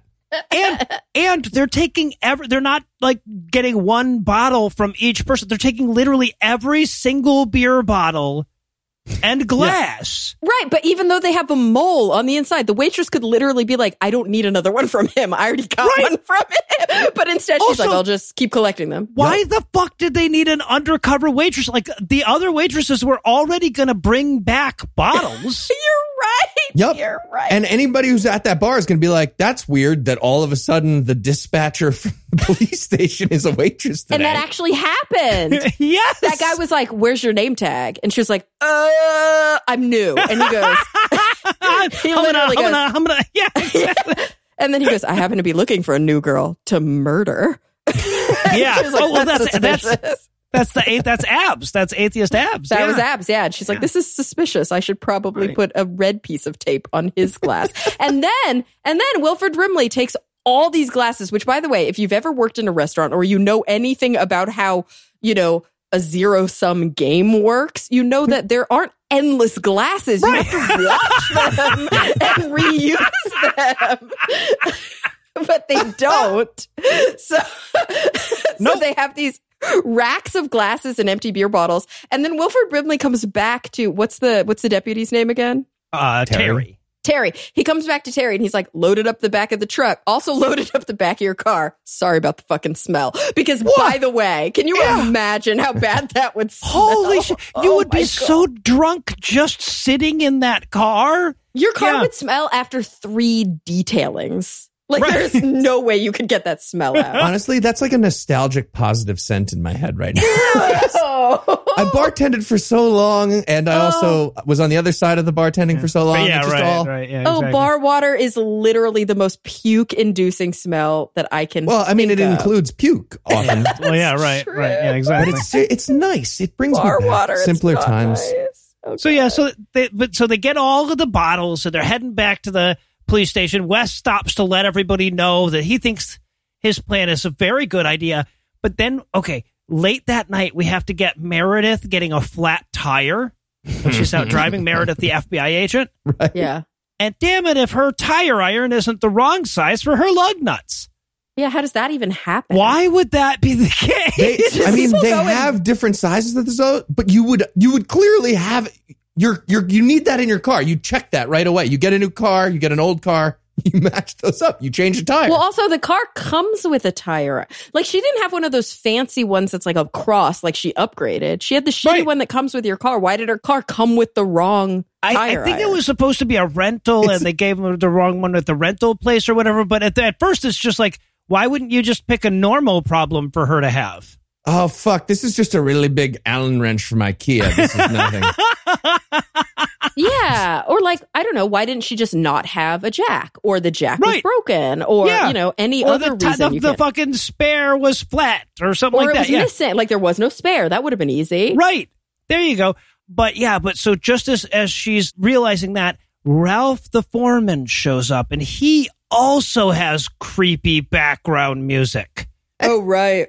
And he walks right up to her like menacingly just for no reason at all. But he's just like, oh, he notices that she's scary. He's like, sorry, was I doing a scary walk? And she's like, yeah, kind of. That was a scary walk. You're doing a scary walk. Yeah, and then he goes back to his trunk. He's like, I think I have something to help you with this. And he like fingers all of these tools in his trunk. And he goes for the tire iron. He goes, maybe I should use this ice pick. No, I'll go with the tire iron. Ring. No, wrong tool. That's stupid. Why would I bring a chainsaw over there? I don't know. Sorry. I'm really being scary right now for no reason. Okay. On top of that, all of my stuff is bathed in a creepy red light too, for whatever. Yeah. But like, then he just helps her change her fucking tire, is the scene. Right, because clearly at this point in the movie, they're going, oh, we've forgotten to set up that there should be red herrings. Right, yeah. So now we need to make sure that you like 5 in a row. Yeah. In like 5 minutes. Yeah, that's all it is, with pop scares. And she almost murders him, right? Doesn't she take her gun out at one point? Yeah, uh-huh. And she's like, oh my God, okay. I was going to shoot you because...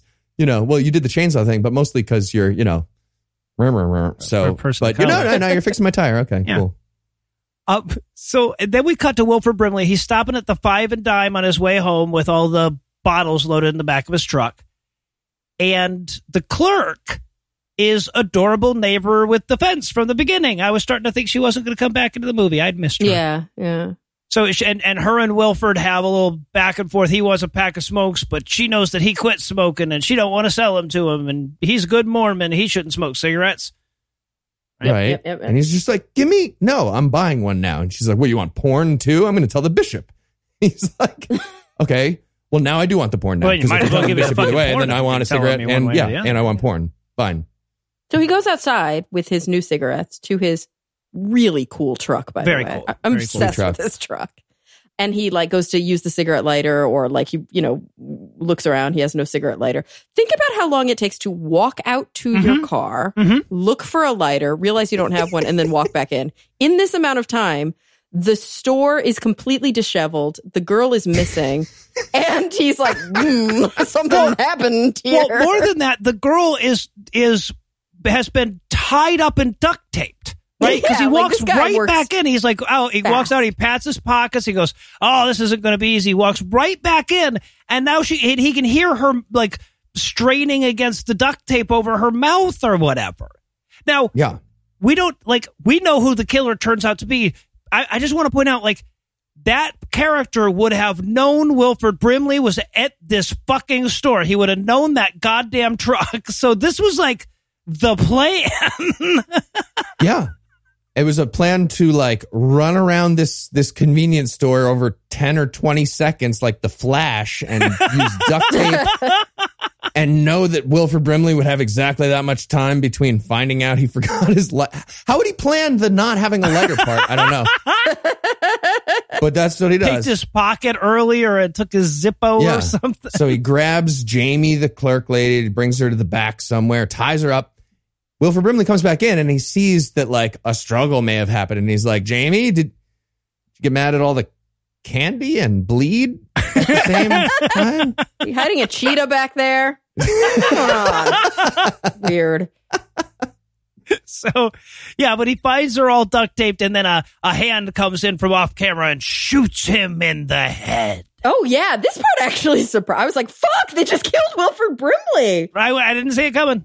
Did not see I didn't see it coming at all. They show, it's actually kind of a cool scene. Like, it's actually halfway decent filmmaking where he can't quite hear. And so they zoom in on his hearing aid. Mm-hmm. And then you start to hear her like whimpering. I mean, it sounds like a crying baby, but maybe that's what it sounds like to a hearing impaired person. I'm not sure. And so he's like, oh shit, something's going on. So he goes to the back, but because he can't hear, he doesn't hear the guy sneak up on him. And it's just gun to head, dead.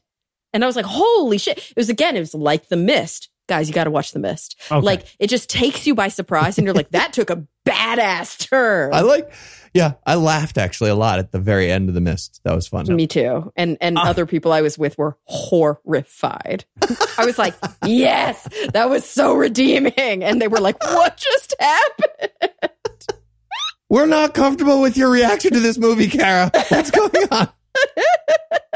All right, well, I'll tell you what, it was super considerate of this movie to time out its murders the same way that we generally time out our breaks, so I guess we can pause there, but first let me give Act 3 the hard sell.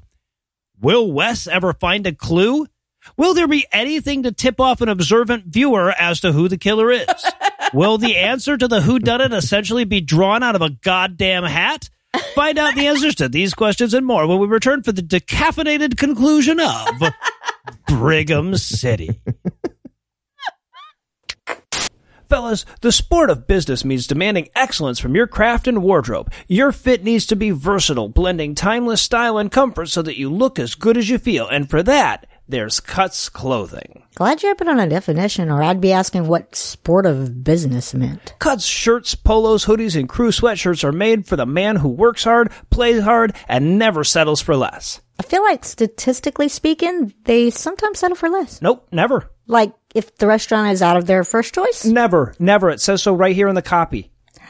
What else does the copy say? Take a plain tee, but make it Tony Stark. Dead? No, I can see why you think that, but I think they mean like in the sense of bleeding edge fabric technology. Is that a Tony Stark thing? The bleeding edge technology is, yes. See, in 2016, Cuts founder Steve Borelli set out to create clothes for every occasion the modern man faces. He started by reinventing the t-shirt. The end result? What GQ magazine calls the only shirt worth wearing. Kind of sucks that we discovered it so recently then. Right? But their signature buttery soft Pika Pro Tri-Blend tee is a bold new take on the classic design, combining the ultimate blend of high-quality cotton, polyester, and spandex. Are you sure it's not just the penultimate blend? Positive. Each piece of Cuts clothing is designed with custom-engineered fabrics expertly graded for the perfect fit, arming you for every challenge and opportunity. Like a towel in the Hitchhiker's Guide universe. Exactly. It's not just a lifestyle. It's not just clothing. It's office leisure apparel for the sport of business. And you can get 15% off your first order by going to cutsclothing.com/gam. That's cutsclothing.com/gam for 15% off the only shirt worth wearing. Cuts Clothing. They're way better at making clothes than they are at writing copy. Yep. All right, team, we got to catch this serial killer. I need all the beer bottles from Patty's Pub tonight. You got to collect them. You got it, boss. Wait. Sorry. How's that helpful? We'll get the fingerprints, and we'll find out all the criminals from that. We'll find out all the people who already have a record. Yeah, exactly. We'd have them all. Well, the people who already have a record who show up at Patty specifically tonight. That's everyone. Well, this is a Mormon town. You think everyone goes to the bar every night, boss? Yes, apparently yes. What if the serial killer goes to a different bar? Yeah, getting us off track. We collect all the bottles, and then we run the prints. We're cops. That's a cop thing, right? Run the prints. I've heard that. No, running the prints is a cop thing. Yeah, I guess do you know what it means, though? Yes, I know what that means. Yes, I do. You put the prints. Don't say into the computer. Into the computer, and then don't say it tells you the serial killer. It would tell you the serial killer. Please don't interrupt like that. Okay, that's just words. Just get me the prints. We're doing this. Okay, fine. Wait. One last thing before you go. Stu. Come on. Can you say it just one time? Do it one time. No. Come on. I love when you do this. Absolutely not. Please do, though, please. Please do it. Fine. Diabetes. Yeah, he said it. Classic. Oh, I love that. I hate you guys. I'm Wilford Brimley. Mustache. Diabetes. In a very Walrusian style. And we're back for still more of this shit. We're going to rejoin our heroes following up on that dumbass beer bottle plan down at the station. Yep. Right? One guy comes in and he's like, all right, 437 bottles, 437 prints. And I was like, that feels wrong. I don't think what the numbers would be. What I love, too, is that they've had like a whole new murder and kidnapping. We don't find Jamie's body at this point, so we just know that she's missing. And their plan is still the fucking beer bottle thing. Like, all of this new evidence doesn't sway you at all. I know. There's nothing here to find. And he's literally like, so Wes is literally like, Jamie's life is on the line. We need to wake people up. We need to call people and get them to help us. And she's like, it's the middle of the night. We can't do that. He's like, do it anyway. Her life is on the line. And then he's like, I'm just going to go take a walk. Yeah, I'm going to stand outside, stare into the middle distance for a little urgency bit. with any of the actual police work. Let's just wake up the town for no reason and then just stand around for a while. Yeah. The movie also addresses its own problem here. It's like this whole fingerprinting idea is stupid, and the movie asks itself about that. One of the cops is like, is this even admissible in court? And another one says, no. But what would they be proving in court with those prints? Nothing. There's no print to match it to at the crime scene. That's amazing. Exactly. They're just proving that somebody was at a bar. Yeah. And that they illegally took their print. Right. Well, exactly. And that's just the thing. If they did get some from it, then they've just given the lawyer some potential ammunition to fuck with them over. Yeah. It's stupid in like 8 ways. And even in the movie, never leads anywhere. Right, but we will soon learn that Wes gives no shits about human civil liberties. No, exactly, right. None. Right, so, exactly. Yeah. But before that, though, we get to later that night, Meredith comes in and makes a late play at love interest. Oh, yeah, what was happening here? I think maybe this was supposed to be a love interest that was developing throughout the film, but like Wes is such a bad actor and Meredith is such a bad actor that they just never bothered to pull it off. Oh, was this supposed to be chemistry between Wes and Meredith? I didn't get that at all. I think so too, because they have this weird conversation. Like, first of all, he's like, are you Mormon? Are you from Utah? And she's like, duh. Clearly I'm not. I wear black. I'm from Manhattan. And he's like, oh, right, New York. And then she says, literally, she's like, I'm from Manhattan. And he's like, yeah, what's that like? And she's like, it's nice. And I'm like, I've never heard somebody call Manhattan nice. That's the weirdest way to describe that city. There's so many better adjectives. So many better. Yeah. It's like the weirdest I think she was just going for like way better than right here where I am. Yeah. And she does say that. And then he's like, goes on this little tear with her about, oh, you probably think I'm so naive. You think I'm innocent. You think we Mormons, we don't have any life experience. We have our own experience. We have so much experience. It's dripping out of our dicks. And I'm like, what is experience a euphemism for in this conversation? What I love so much about that dumbass thing is that he's like, you know, people think we're naive because we don't have the big city experience. It's like, we think you're naive because you profess belief in a book where Bronze Age people made a transatlantic crossing in a wooden submarine, dude. Big city experience can really be left out of this entirely, and you're still a naive fucking idiot. Oh, and that's not even the worst of it. It's like you believe in that, and then you believe some schmo 150 years ago, or however the fuck long it was like, oh, I read the word of God and I translated it even though I don't speak the language. And they go, oh, could you do that again for us? And he's like, nope. No, I forgot how. It's Reform Egyptian. It's a different dialect of Egyptian, actually, as it turns out. I had a stroke since then, so I can't do that anymore. It's weird.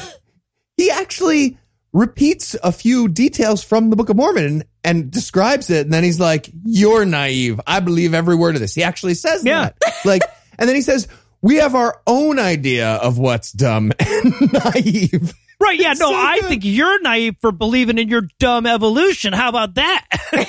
Yeah. She's like, this is clearly not going to work out. I'm just going to go to the hotel. Yeah, I'm not going to be the love interest as... You do your own research about evolution? Cool. Yeah.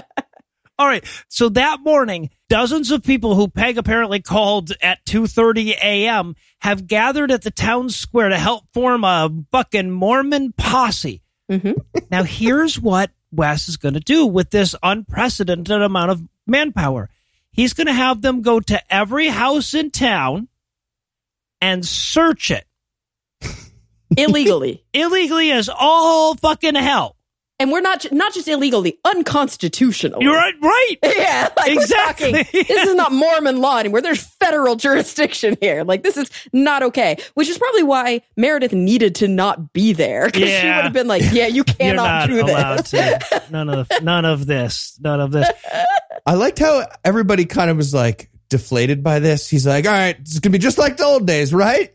You go knock on doors and everybody fucking hates you. Like, yeah, right. right, exactly. All Just right. like being a We have all missionary. done that. Yeah, pedo guy, 9-foot-tall pedo guy's like, but I have to be at work by 9. Right. Funny as he's like, that's not happening, dude. Yeah, and then he's like, nobody's going to work today. Jamie's life is more important than your job. And so I wanted one guy to be like, I'm a fucking surgeon. So it's like exactly. it's Like 5-1 against at this point. I know it's thing we given need my here. schedule today, but okay. And then he literally is like, and by the way, if anyone asserts their constitutionally mandated right to disallow illegal search and seizure, let me know so I can come muscle them up. Yep. Yep. And Let me know. I love how he slipped into the fugitive by accident for a second. Yeah, right. He's like, I want a hard target search every farm. No, that's fugitive. Okay. Closet, every corner. That's different. Bathroom. I'm doing it. I'm not. Yeah. Buddy system. We need a buddy system also. Yeah. Yeah. Right. Well, unless, of course, somebody tells you you're not allowed to look in their house, in which case, split up. That's his goddamn instruction. Find the bad Makes guy. sense. Get rid of the buddy system. Yes, exactly. No, he The system literally kind of goes, breaks yeah, down he goes, exactly when we need it not to. All right. at which case, one person wait on the lawn, the other person get in your car and drive to the police station, get me, and I'll drive there. And then the first time this happens in the movie, the guy goes, I'm not doing this shit. I'm just going to call him on my cell phone. He's got a fucking cell phone now. Why didn't You're he like, know why he did had they a cell have phone? that scene? Yeah, right. Exactly. So they head out to use all of this goddamn manpower to check old lady Westerly's footlocker. Think about what a dumbass fucking thing to do this would be if somebody's life was legitimately on the line. Well, we have to check the old lady's house too, because she could be the serial killer. Yeah, God. and she's like, you're not doing that. And he's like, do you want me to get a warrant? And it's like, he doesn't have grounds for a warrant. Right. How would you get a fucking... Yeah, so... There's no imminent domain here. There's nothing she did to make them think that her house needs to be searched. Right. No, it's the next house on the road is literally the plan. And so this is Photomat Steve's mom. They go to Photomat Steve's mom's house and they're like, we got to search your house. And she's like, the hell you do? And they're like, all right, we're getting the fucking sheriff. We're calling in the posse. It's just the weirdest thing. It's like, on the one hand, they're like, we love Murica. Murica gives us our rights to independence. And then they're like, the minute that no longer fits our narrative, let's go Gestapo. Yep. And you're like, wait, what is your ideology? I'm very confused by what kind of world you want to live in. Yeah, I will say, though, this is exactly how Joseph Smith would have handled a serial killer. Right? Well, other than possibly be him. But yeah, other than that. Right. Yeah, that's true. He murdered way more people than the serial killer in this movie. That's in true. history. You're right. Yeah. Well, bloody Brigham sure as fuck did. So Photomat Steve, they bring Photomat Steve to his mom's house and they're like, make your mom let us search her house. And he's like, okay, mom, you have to let him search her house. And it's like, that doesn't count, right? That doesn't help you now. It's her fucking house. Right. He just clearly lives in the basement there. Right. Yeah. So as the cops are searching the house, they come across the locked closet and they're like, Photomat Steve, open your locked closet. He's like, I don't want to. They're like, you got it. They like slam him up against the fucking wall. And he's like, all right, man, the key is in the cup that's immediately next to the padlock. I thought you were a fucking cop. You could have found it, but okay, there it is. It's in the key hiding chalice that's right next to this thing that he closed a curtain over as the cops walked in. He like runs over to this one spot and closes curtains, and they're like, it's not in here. Hey, man. Yeah. We're going to need you to open that back up, obviously. And to be clear, at this point, Photomat Steve and Photomat Steve's mom are weeping. Yep. They're weeping in shame about what they're about to open up and see in this closet. So they're literally playing it up like there's a fucking dead body in this closet. Yes. Yes, they are, like but there's not. Really, really upset by the fact that the cops are about to open this closet door. So they open the closet. There's nothing there immediately, but then the cop notices there's a false back to this closet. And he opens the false back to the closet to reveal porn. It's not like child porn or illegal in any way, just regular it's medium Girls porn. Gone Wild stuff. Yeah. Yes. It's literally like just it's like VHS home delivery tapes and dirty magazines. You guys, it's skin books, and I know what those are now. I think you guys planned this entire movie for me just to see this scene, didn't you? I feel so loved. Oh, God. I was looking at it going like, oh, y'all remember the porn layer? I had a porn layer. It's very sweet, his little porn collection. And he's so ashamed. Yes, he's acting like it's a dead body, even after he's not like, see, it's just porn. He's literally like, I sinned. Please don't hate me. And the bishop knows about my porn. And what's more, everyone else treats this like it's a dead body. They take him down to the station over the porn. On what grounds? Like, they're very confused about what laws are in this movie. Yeah, they don't find a dead body. No. They know there's now a serial killer, not this guy, out and about doing serial killing. And they're like, all right, well, we got to spend a bunch of time perp walking this guy past a bunch of children in town. Yes! Bring him back to the station. When everyone knows there's a serial killer in the fucking... This is so fucked up of a thing to do to Photomat It's Steve. so bad. Photomat Steve, by the way, will not turn out to be the fucking killer. Of course not. He's just a sad guy with porn. Photomat Steve has a massive lawsuit on his hands right now.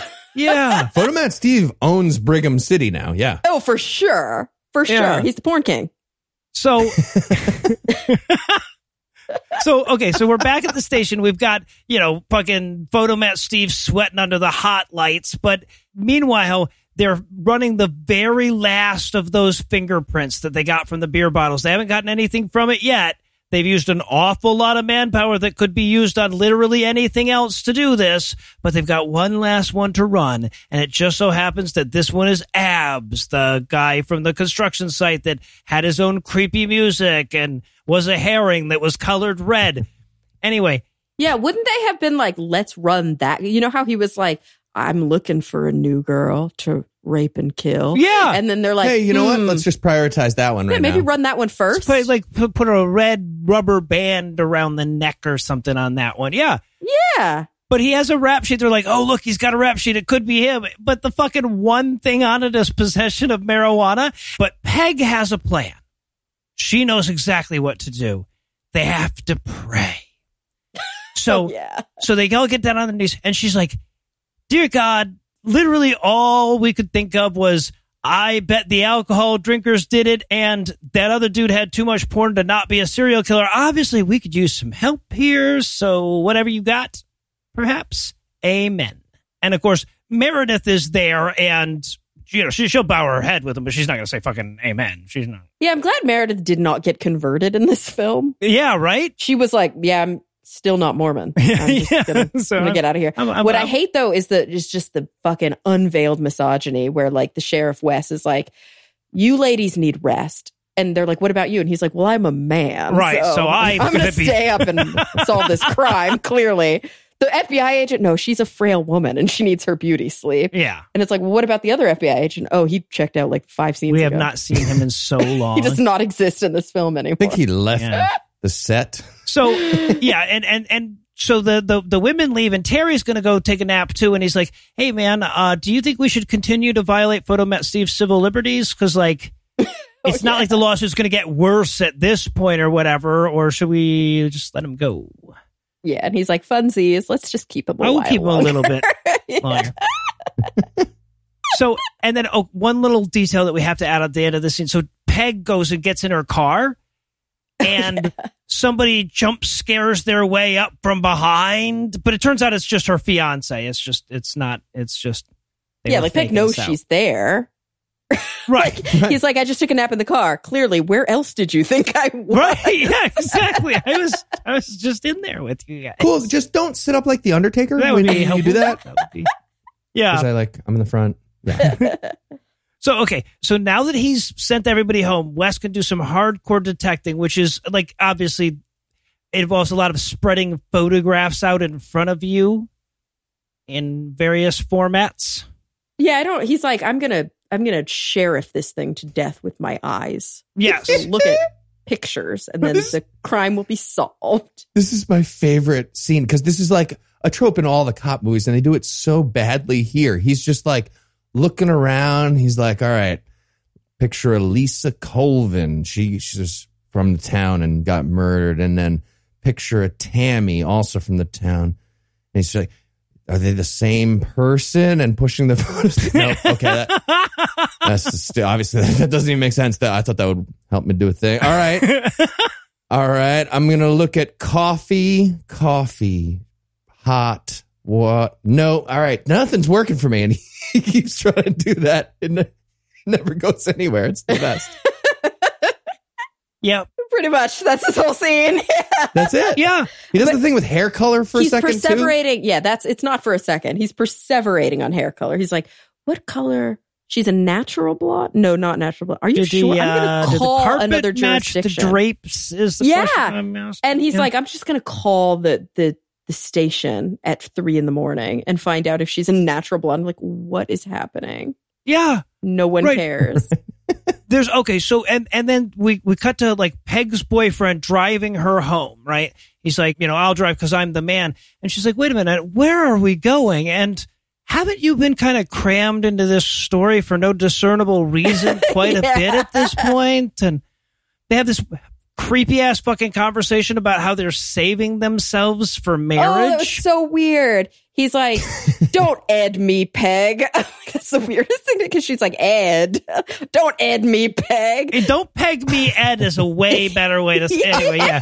So way different meaning when it goes the other direction. But yeah. And he literally isn't like, I'm not trying to fuck you. He says, this isn't like a makeout thing. A makeout thing. Like you're 45 years old. Yes! You're 40 fucking 5 years old. Yes, this isn't a makeout. I'm not trying to trap you so I can put my tongue in your mouth. Like, oh my God, Mormons. Like embarrassing.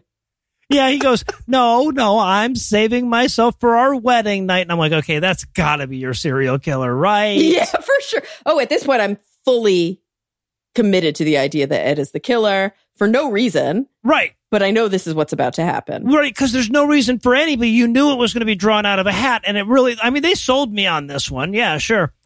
Yeah, because then Wes, who's sitting there going, not sure how to solve crimes. There's one cup we didn't run fingerprints on, the coffee cup. And we think this is Ed's coffee cup. It's a paper coffee cup. I don't know if it would have a fingerprint on it, but somehow he gets a fingerprint. Yeah. And we see that he sees something important that we don't fucking see. Right. So we're supposed to think it's Ed. Right. Ed is the killer. Ed's at home cleaning his gun. We're like, okay, it's clearly the killer. Just playing with this giant rifle in the dark, like you do. It's 7 feet long. It's this ridiculous BFG from a video game kind of fucking gun. And I'm thinking, like, if Ed knew they were running prints all day and night and he knew he was the killer, why did he set his cup down right next to all the cups of prints they're running and not throw it away? Like, what an idiot Ed is. Yeah, he actually knew about that ridiculous fingerprinting thing. Right. Exactly. He was in on that. He was doing it. He was the one dusting. Yeah, he was helping him out. Well, and then what's funny is that it turns out it's not Ed, but like, the person it is, it's even fucking dumber that they would have left the coffee cup there. Yeah. Womp, womp, That's womp. true. This is the sad trombone moment of the film. Right. So we see Wes hauling ass to what we think is Ed's place to go save Peg, but it turns out that he's actually at Terry's place. Yes. Just as they show him arrive, they show that Ed does not turn his gun on Peg, but instead sits down on the edge of the couch to protect her while she sleeps. Yeah, nothing bad can happen there. Nothing bad can come of... Because he's a good guy with a gun. Right, exactly. Yeah. He's just fixing the sight on the rifle by pointing it at Peg for a second on the couch while she's sleeping. And he's like, oh, sight's good, sits down. Yep, exactly. That still works. Yeah. But now Sheriff West is at Terry's house. Terry's and Terry house. is just playing with a gun in the dark too. Yep. Yeah, he's got his gun completely disassembled on his kitchen table. Yeah. This is very important. That's a very important It's detail. He is completely disassembled. Yes, he is. Every he's single cleaning piece. his gun. Exactly. So Wes comes in and he's like, hey, I have a very slow revelation at this point to have with you. Oh, I'm going to tell it in monologue form. Yes, exactly. Over a very long, yeah. So he starts going down the list of all of the women who have disappeared mysteriously in the town that they never figured out were murdered. And he's like, you remember Lisa Colvin, the girl who died in that rock climbing accident while wearing pumps? It occurred to me that maybe she wasn't out there hiking after all when she fell to her death. And with her red hair. Yeah. That's very important. Right. And Terry's like, that's weird. And he's like, and what about Tammy, what's her name, that ran off to California and left a note that said, I ran off to California. Don't look for me. I certainly wasn't murdered. Yeah. I think there might have been something to that as well.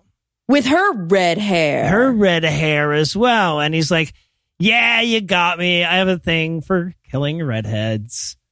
It's so stupid. Why? And I'm right. Wait, so Terry has a record in CODIS? How would he not have known that before he hired him as a deputy? But this is the callback to the foreman who didn't run a background check and who said, I deserve to get robbed. Here, Terry goes, you never ran a background check. So basically, you killed those women. And he's like, you're right. Because I didn't run a background check on you. It's my fault they're dead. Like, that is like the realization. And I'm like, none of it works. Exactly. And that's the thing. That was the whole bit, is that he said that it wasn't very Christ-like to do background checks. He's not wise like a serpent is the problem. So then Wes is like, okay, you just admitted to multiple murders. Why don't you just put these cuffs on and we'll go back? And he's like, I'm just going to keep putting my gun together, if you don't mind. I'm going to slowly, and I'm in no great hurry as I monologue back to you about how it would have been fine if it hadn't been for those meddling kids. I will ever so slowly put this gun together. Oh, and then he makes an amazing turn. Up until this point, he's like, who, me? You thought it was me? And then finally he goes, and I don't understand because Miss Brigham, she was blonde. I even checked. Her hair wasn't naturally red. And he goes, it was red when I finished with it. And I was like, whoa, what the fuck? He just turned hard. Yeah. Hard. A seemingly meaningless distinction. It was the girl in the car from California was the one with that wasn't a redhead. Miss Brigham was. Also just very clearly like, well, that ruins the entire thing that you just discovered to solve the murders. Right. Well, they like everything about this whole thing about red hair doesn't matter is what you're saying. Well, they kind of try to clean that up in the next scene, but yes, exactly. And it's, do they? Yeah, I'll point it out. Meredith throws it as a throwaway line for it. Oh, okay. But this gives him time to slowly polish each of his bullets and one by one put them back into the gun that's not quite put together yet. And he's adding piece after piece. Yeah, he could have just, literally, Wes could have just reached out and grabbed like a spring. Yes, yeah, right, exactly. Any one piece. Just like, nope. Not a working gun anymore. Oh, dude, give it back. Give it I'm taller than you. I will get it. But instead, he's like, I want it to get close. Yeah. Too close. Right. I want to give him a sporting chance or something. Yeah. So he puts his gun together very slowly and don't put that last piece on your gun. You're putting the last piece on your. Don't load the first bullet. Okay. Don't load the second. It takes so long for this to build. And while he's assembling his gun, Terry is also systematically disassembling the Mormon religion. Yes. He's literally saying things like, your God didn't help that girl while I was fucking pounding her and then slitting her throat. And he's like, true. That's a good fucking yeah, your prayers point. did nothing to save any of the girls I brutally raped and murdered. You got me on that? You're right. I didn't.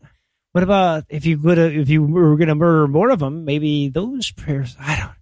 Yeah. It's like, Terry's making some good points. I'm feeling this. And then Terry's wife walks in with a baby on her hip and she's like, what's happening? I don't like this. And Wes is like, your husband's a brutal serial killer. And she's like, I still don't get it. Why are you letting him build his gun still? Right. Exactly. I'm watching him put it back together. Overpower him at some point here. He's loading bullets. Take your gun out, man. Yeah. Well, he does. He even takes his gun out and points it at him and shit. And he's like, yes, at any point here, I could shoot you in any non-fatal way and end this. Yeah. Right. But instead he waits. Or just take a spring or just tip you over since you're sitting down and I'm standing up. It's so good. I love that the idea of him just taking the little spring. I know. Just pocketing it. And he just eats it. And he's like, come on. Oh. Really? So finally, Terry's like, do I put it in my own mouth? Or do I put it up to your head? Okay, I'll go ahead. And then Wes goes, yeah.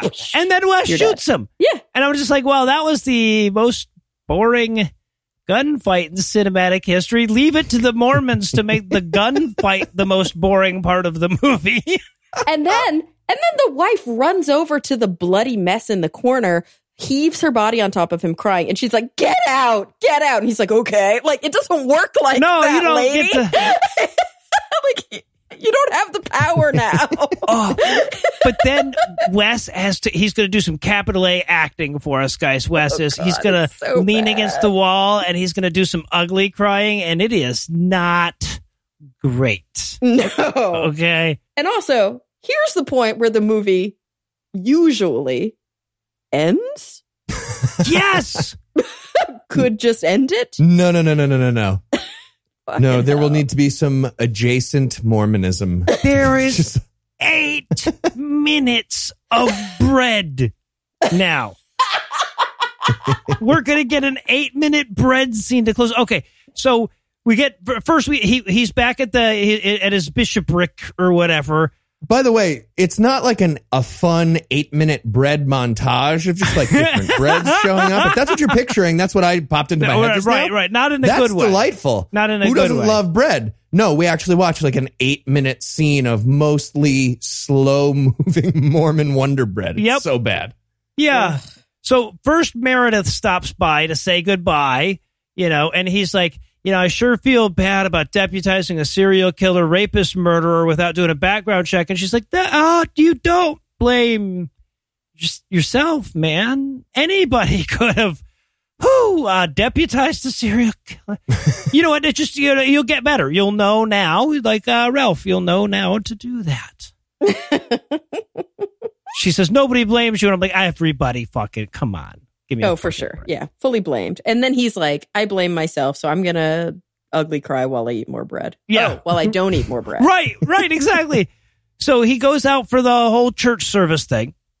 And he's late. He shows up during the sacrament, so he's like really, really late. Also, like, why did he go to church? I feel like you're allowed to take a day off. Like, you can stay home. Yeah, you just had to kill the guy who you thought was basically like a son to you. Right. Because it turns out he's a murderer. Like, you're probably going to have some you need to therapize that for a while. You would fucking hope so. But yeah, no. So he walks in, and I didn't know that he was late. For all I know, this is when the fucking bishop walks in. But he walks in like super slow, like it's his wedding.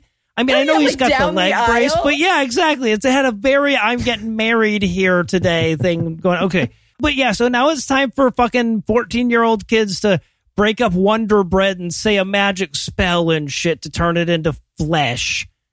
Yeah, that they may eat in remembrance of the body of thy son. Oh, the prayers, they're so triggering because the thing about the Mormon religion is these are all lifted out of the books. Mm-hmm. So they're always read verbatim every time. And so it's so triggering hearing them. Like I was like, it like had bile rising up. Also, this really made me think, what are they doing during COVID? Because this whole body of Christ bread thing is not very sanitary. It's like, here's the body of Christ shielded by COVID. You know what they're doing? They're spreading COVID. Yep. Yeah, exactly. You're right. Yep. Wrote a whole book about it, actually.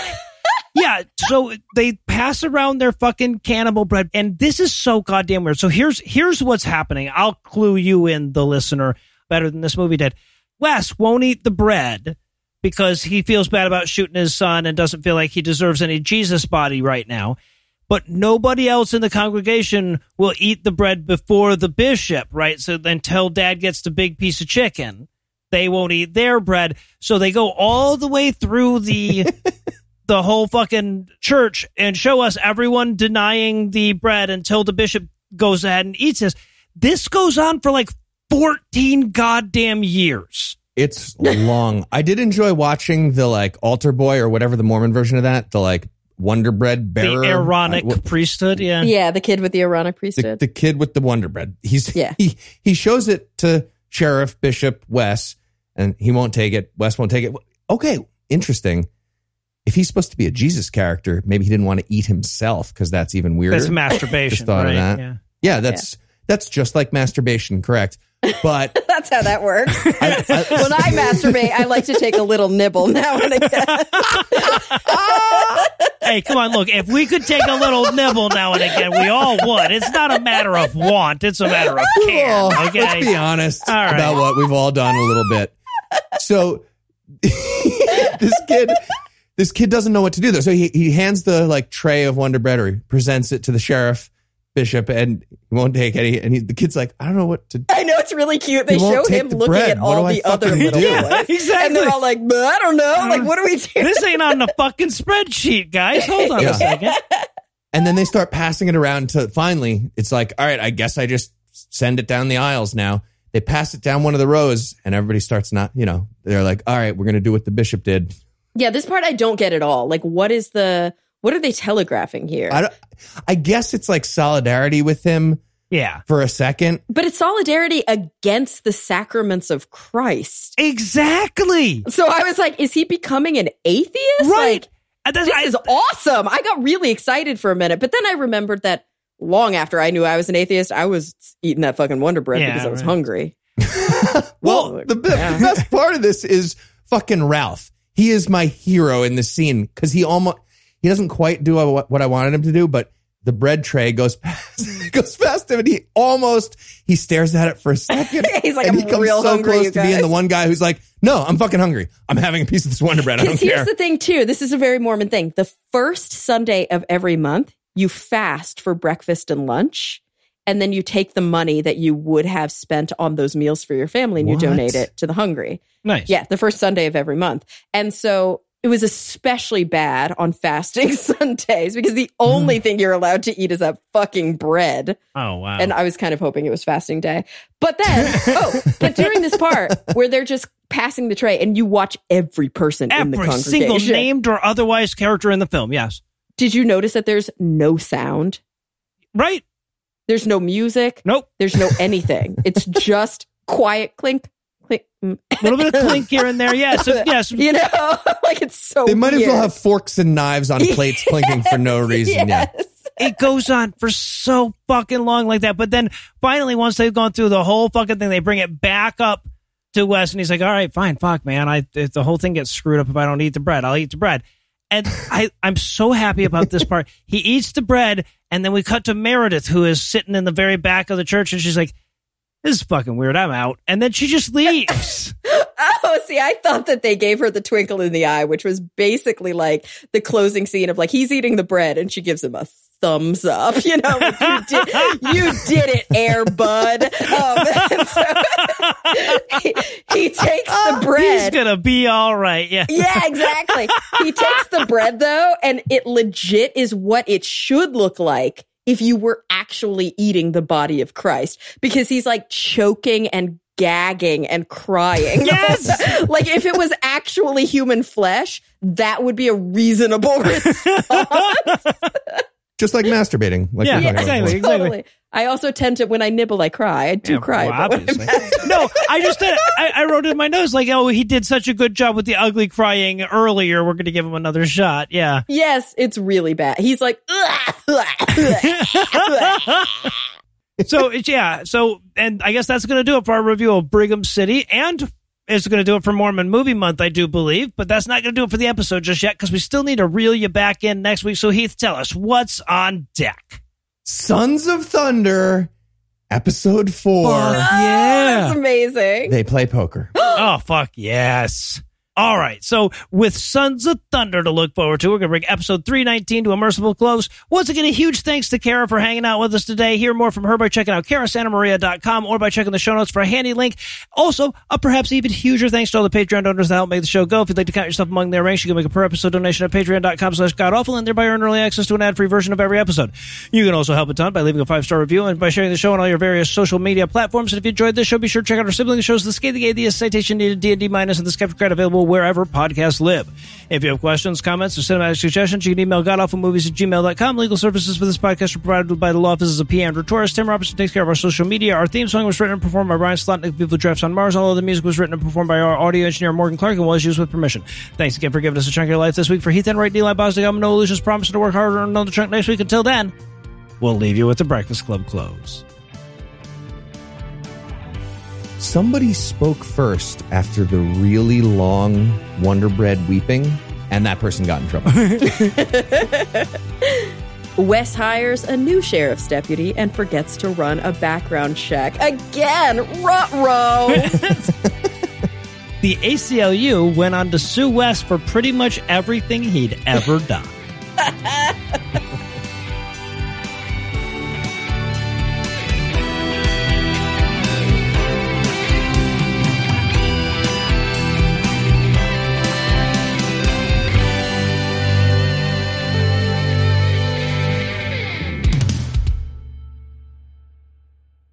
The preceding podcast was a production of Puzzle and a Thunderstorm, LLC, copyright 2021, all rights reserved. If you own a vehicle with less than 200,000 miles and have an auto warranty about to expire or no warranty coverage at all, listen up. CarShield has a low-cost month-to-month vehicle protection plan that covers more parts than ever. Visit carshield.com/audio to find out how you could pay almost nothing for covered auto repairs. Drivers who activate this vehicle protection today will also receive free roadside assistance, free towing, and car rental options at no additional cost. Get your free quote today at carshield.com/audio. That's carshield.com/audio. O'Reilly! You need parts? O'Reilly Auto Parts has parts. Need them fast? We've got fast. No matter what you need, we have thousands of professional parts people doing their part to make sure you have it. Product availability. Just one part that makes O'Reilly stand apart. The professional parts people. O'Reilly Auto Parts.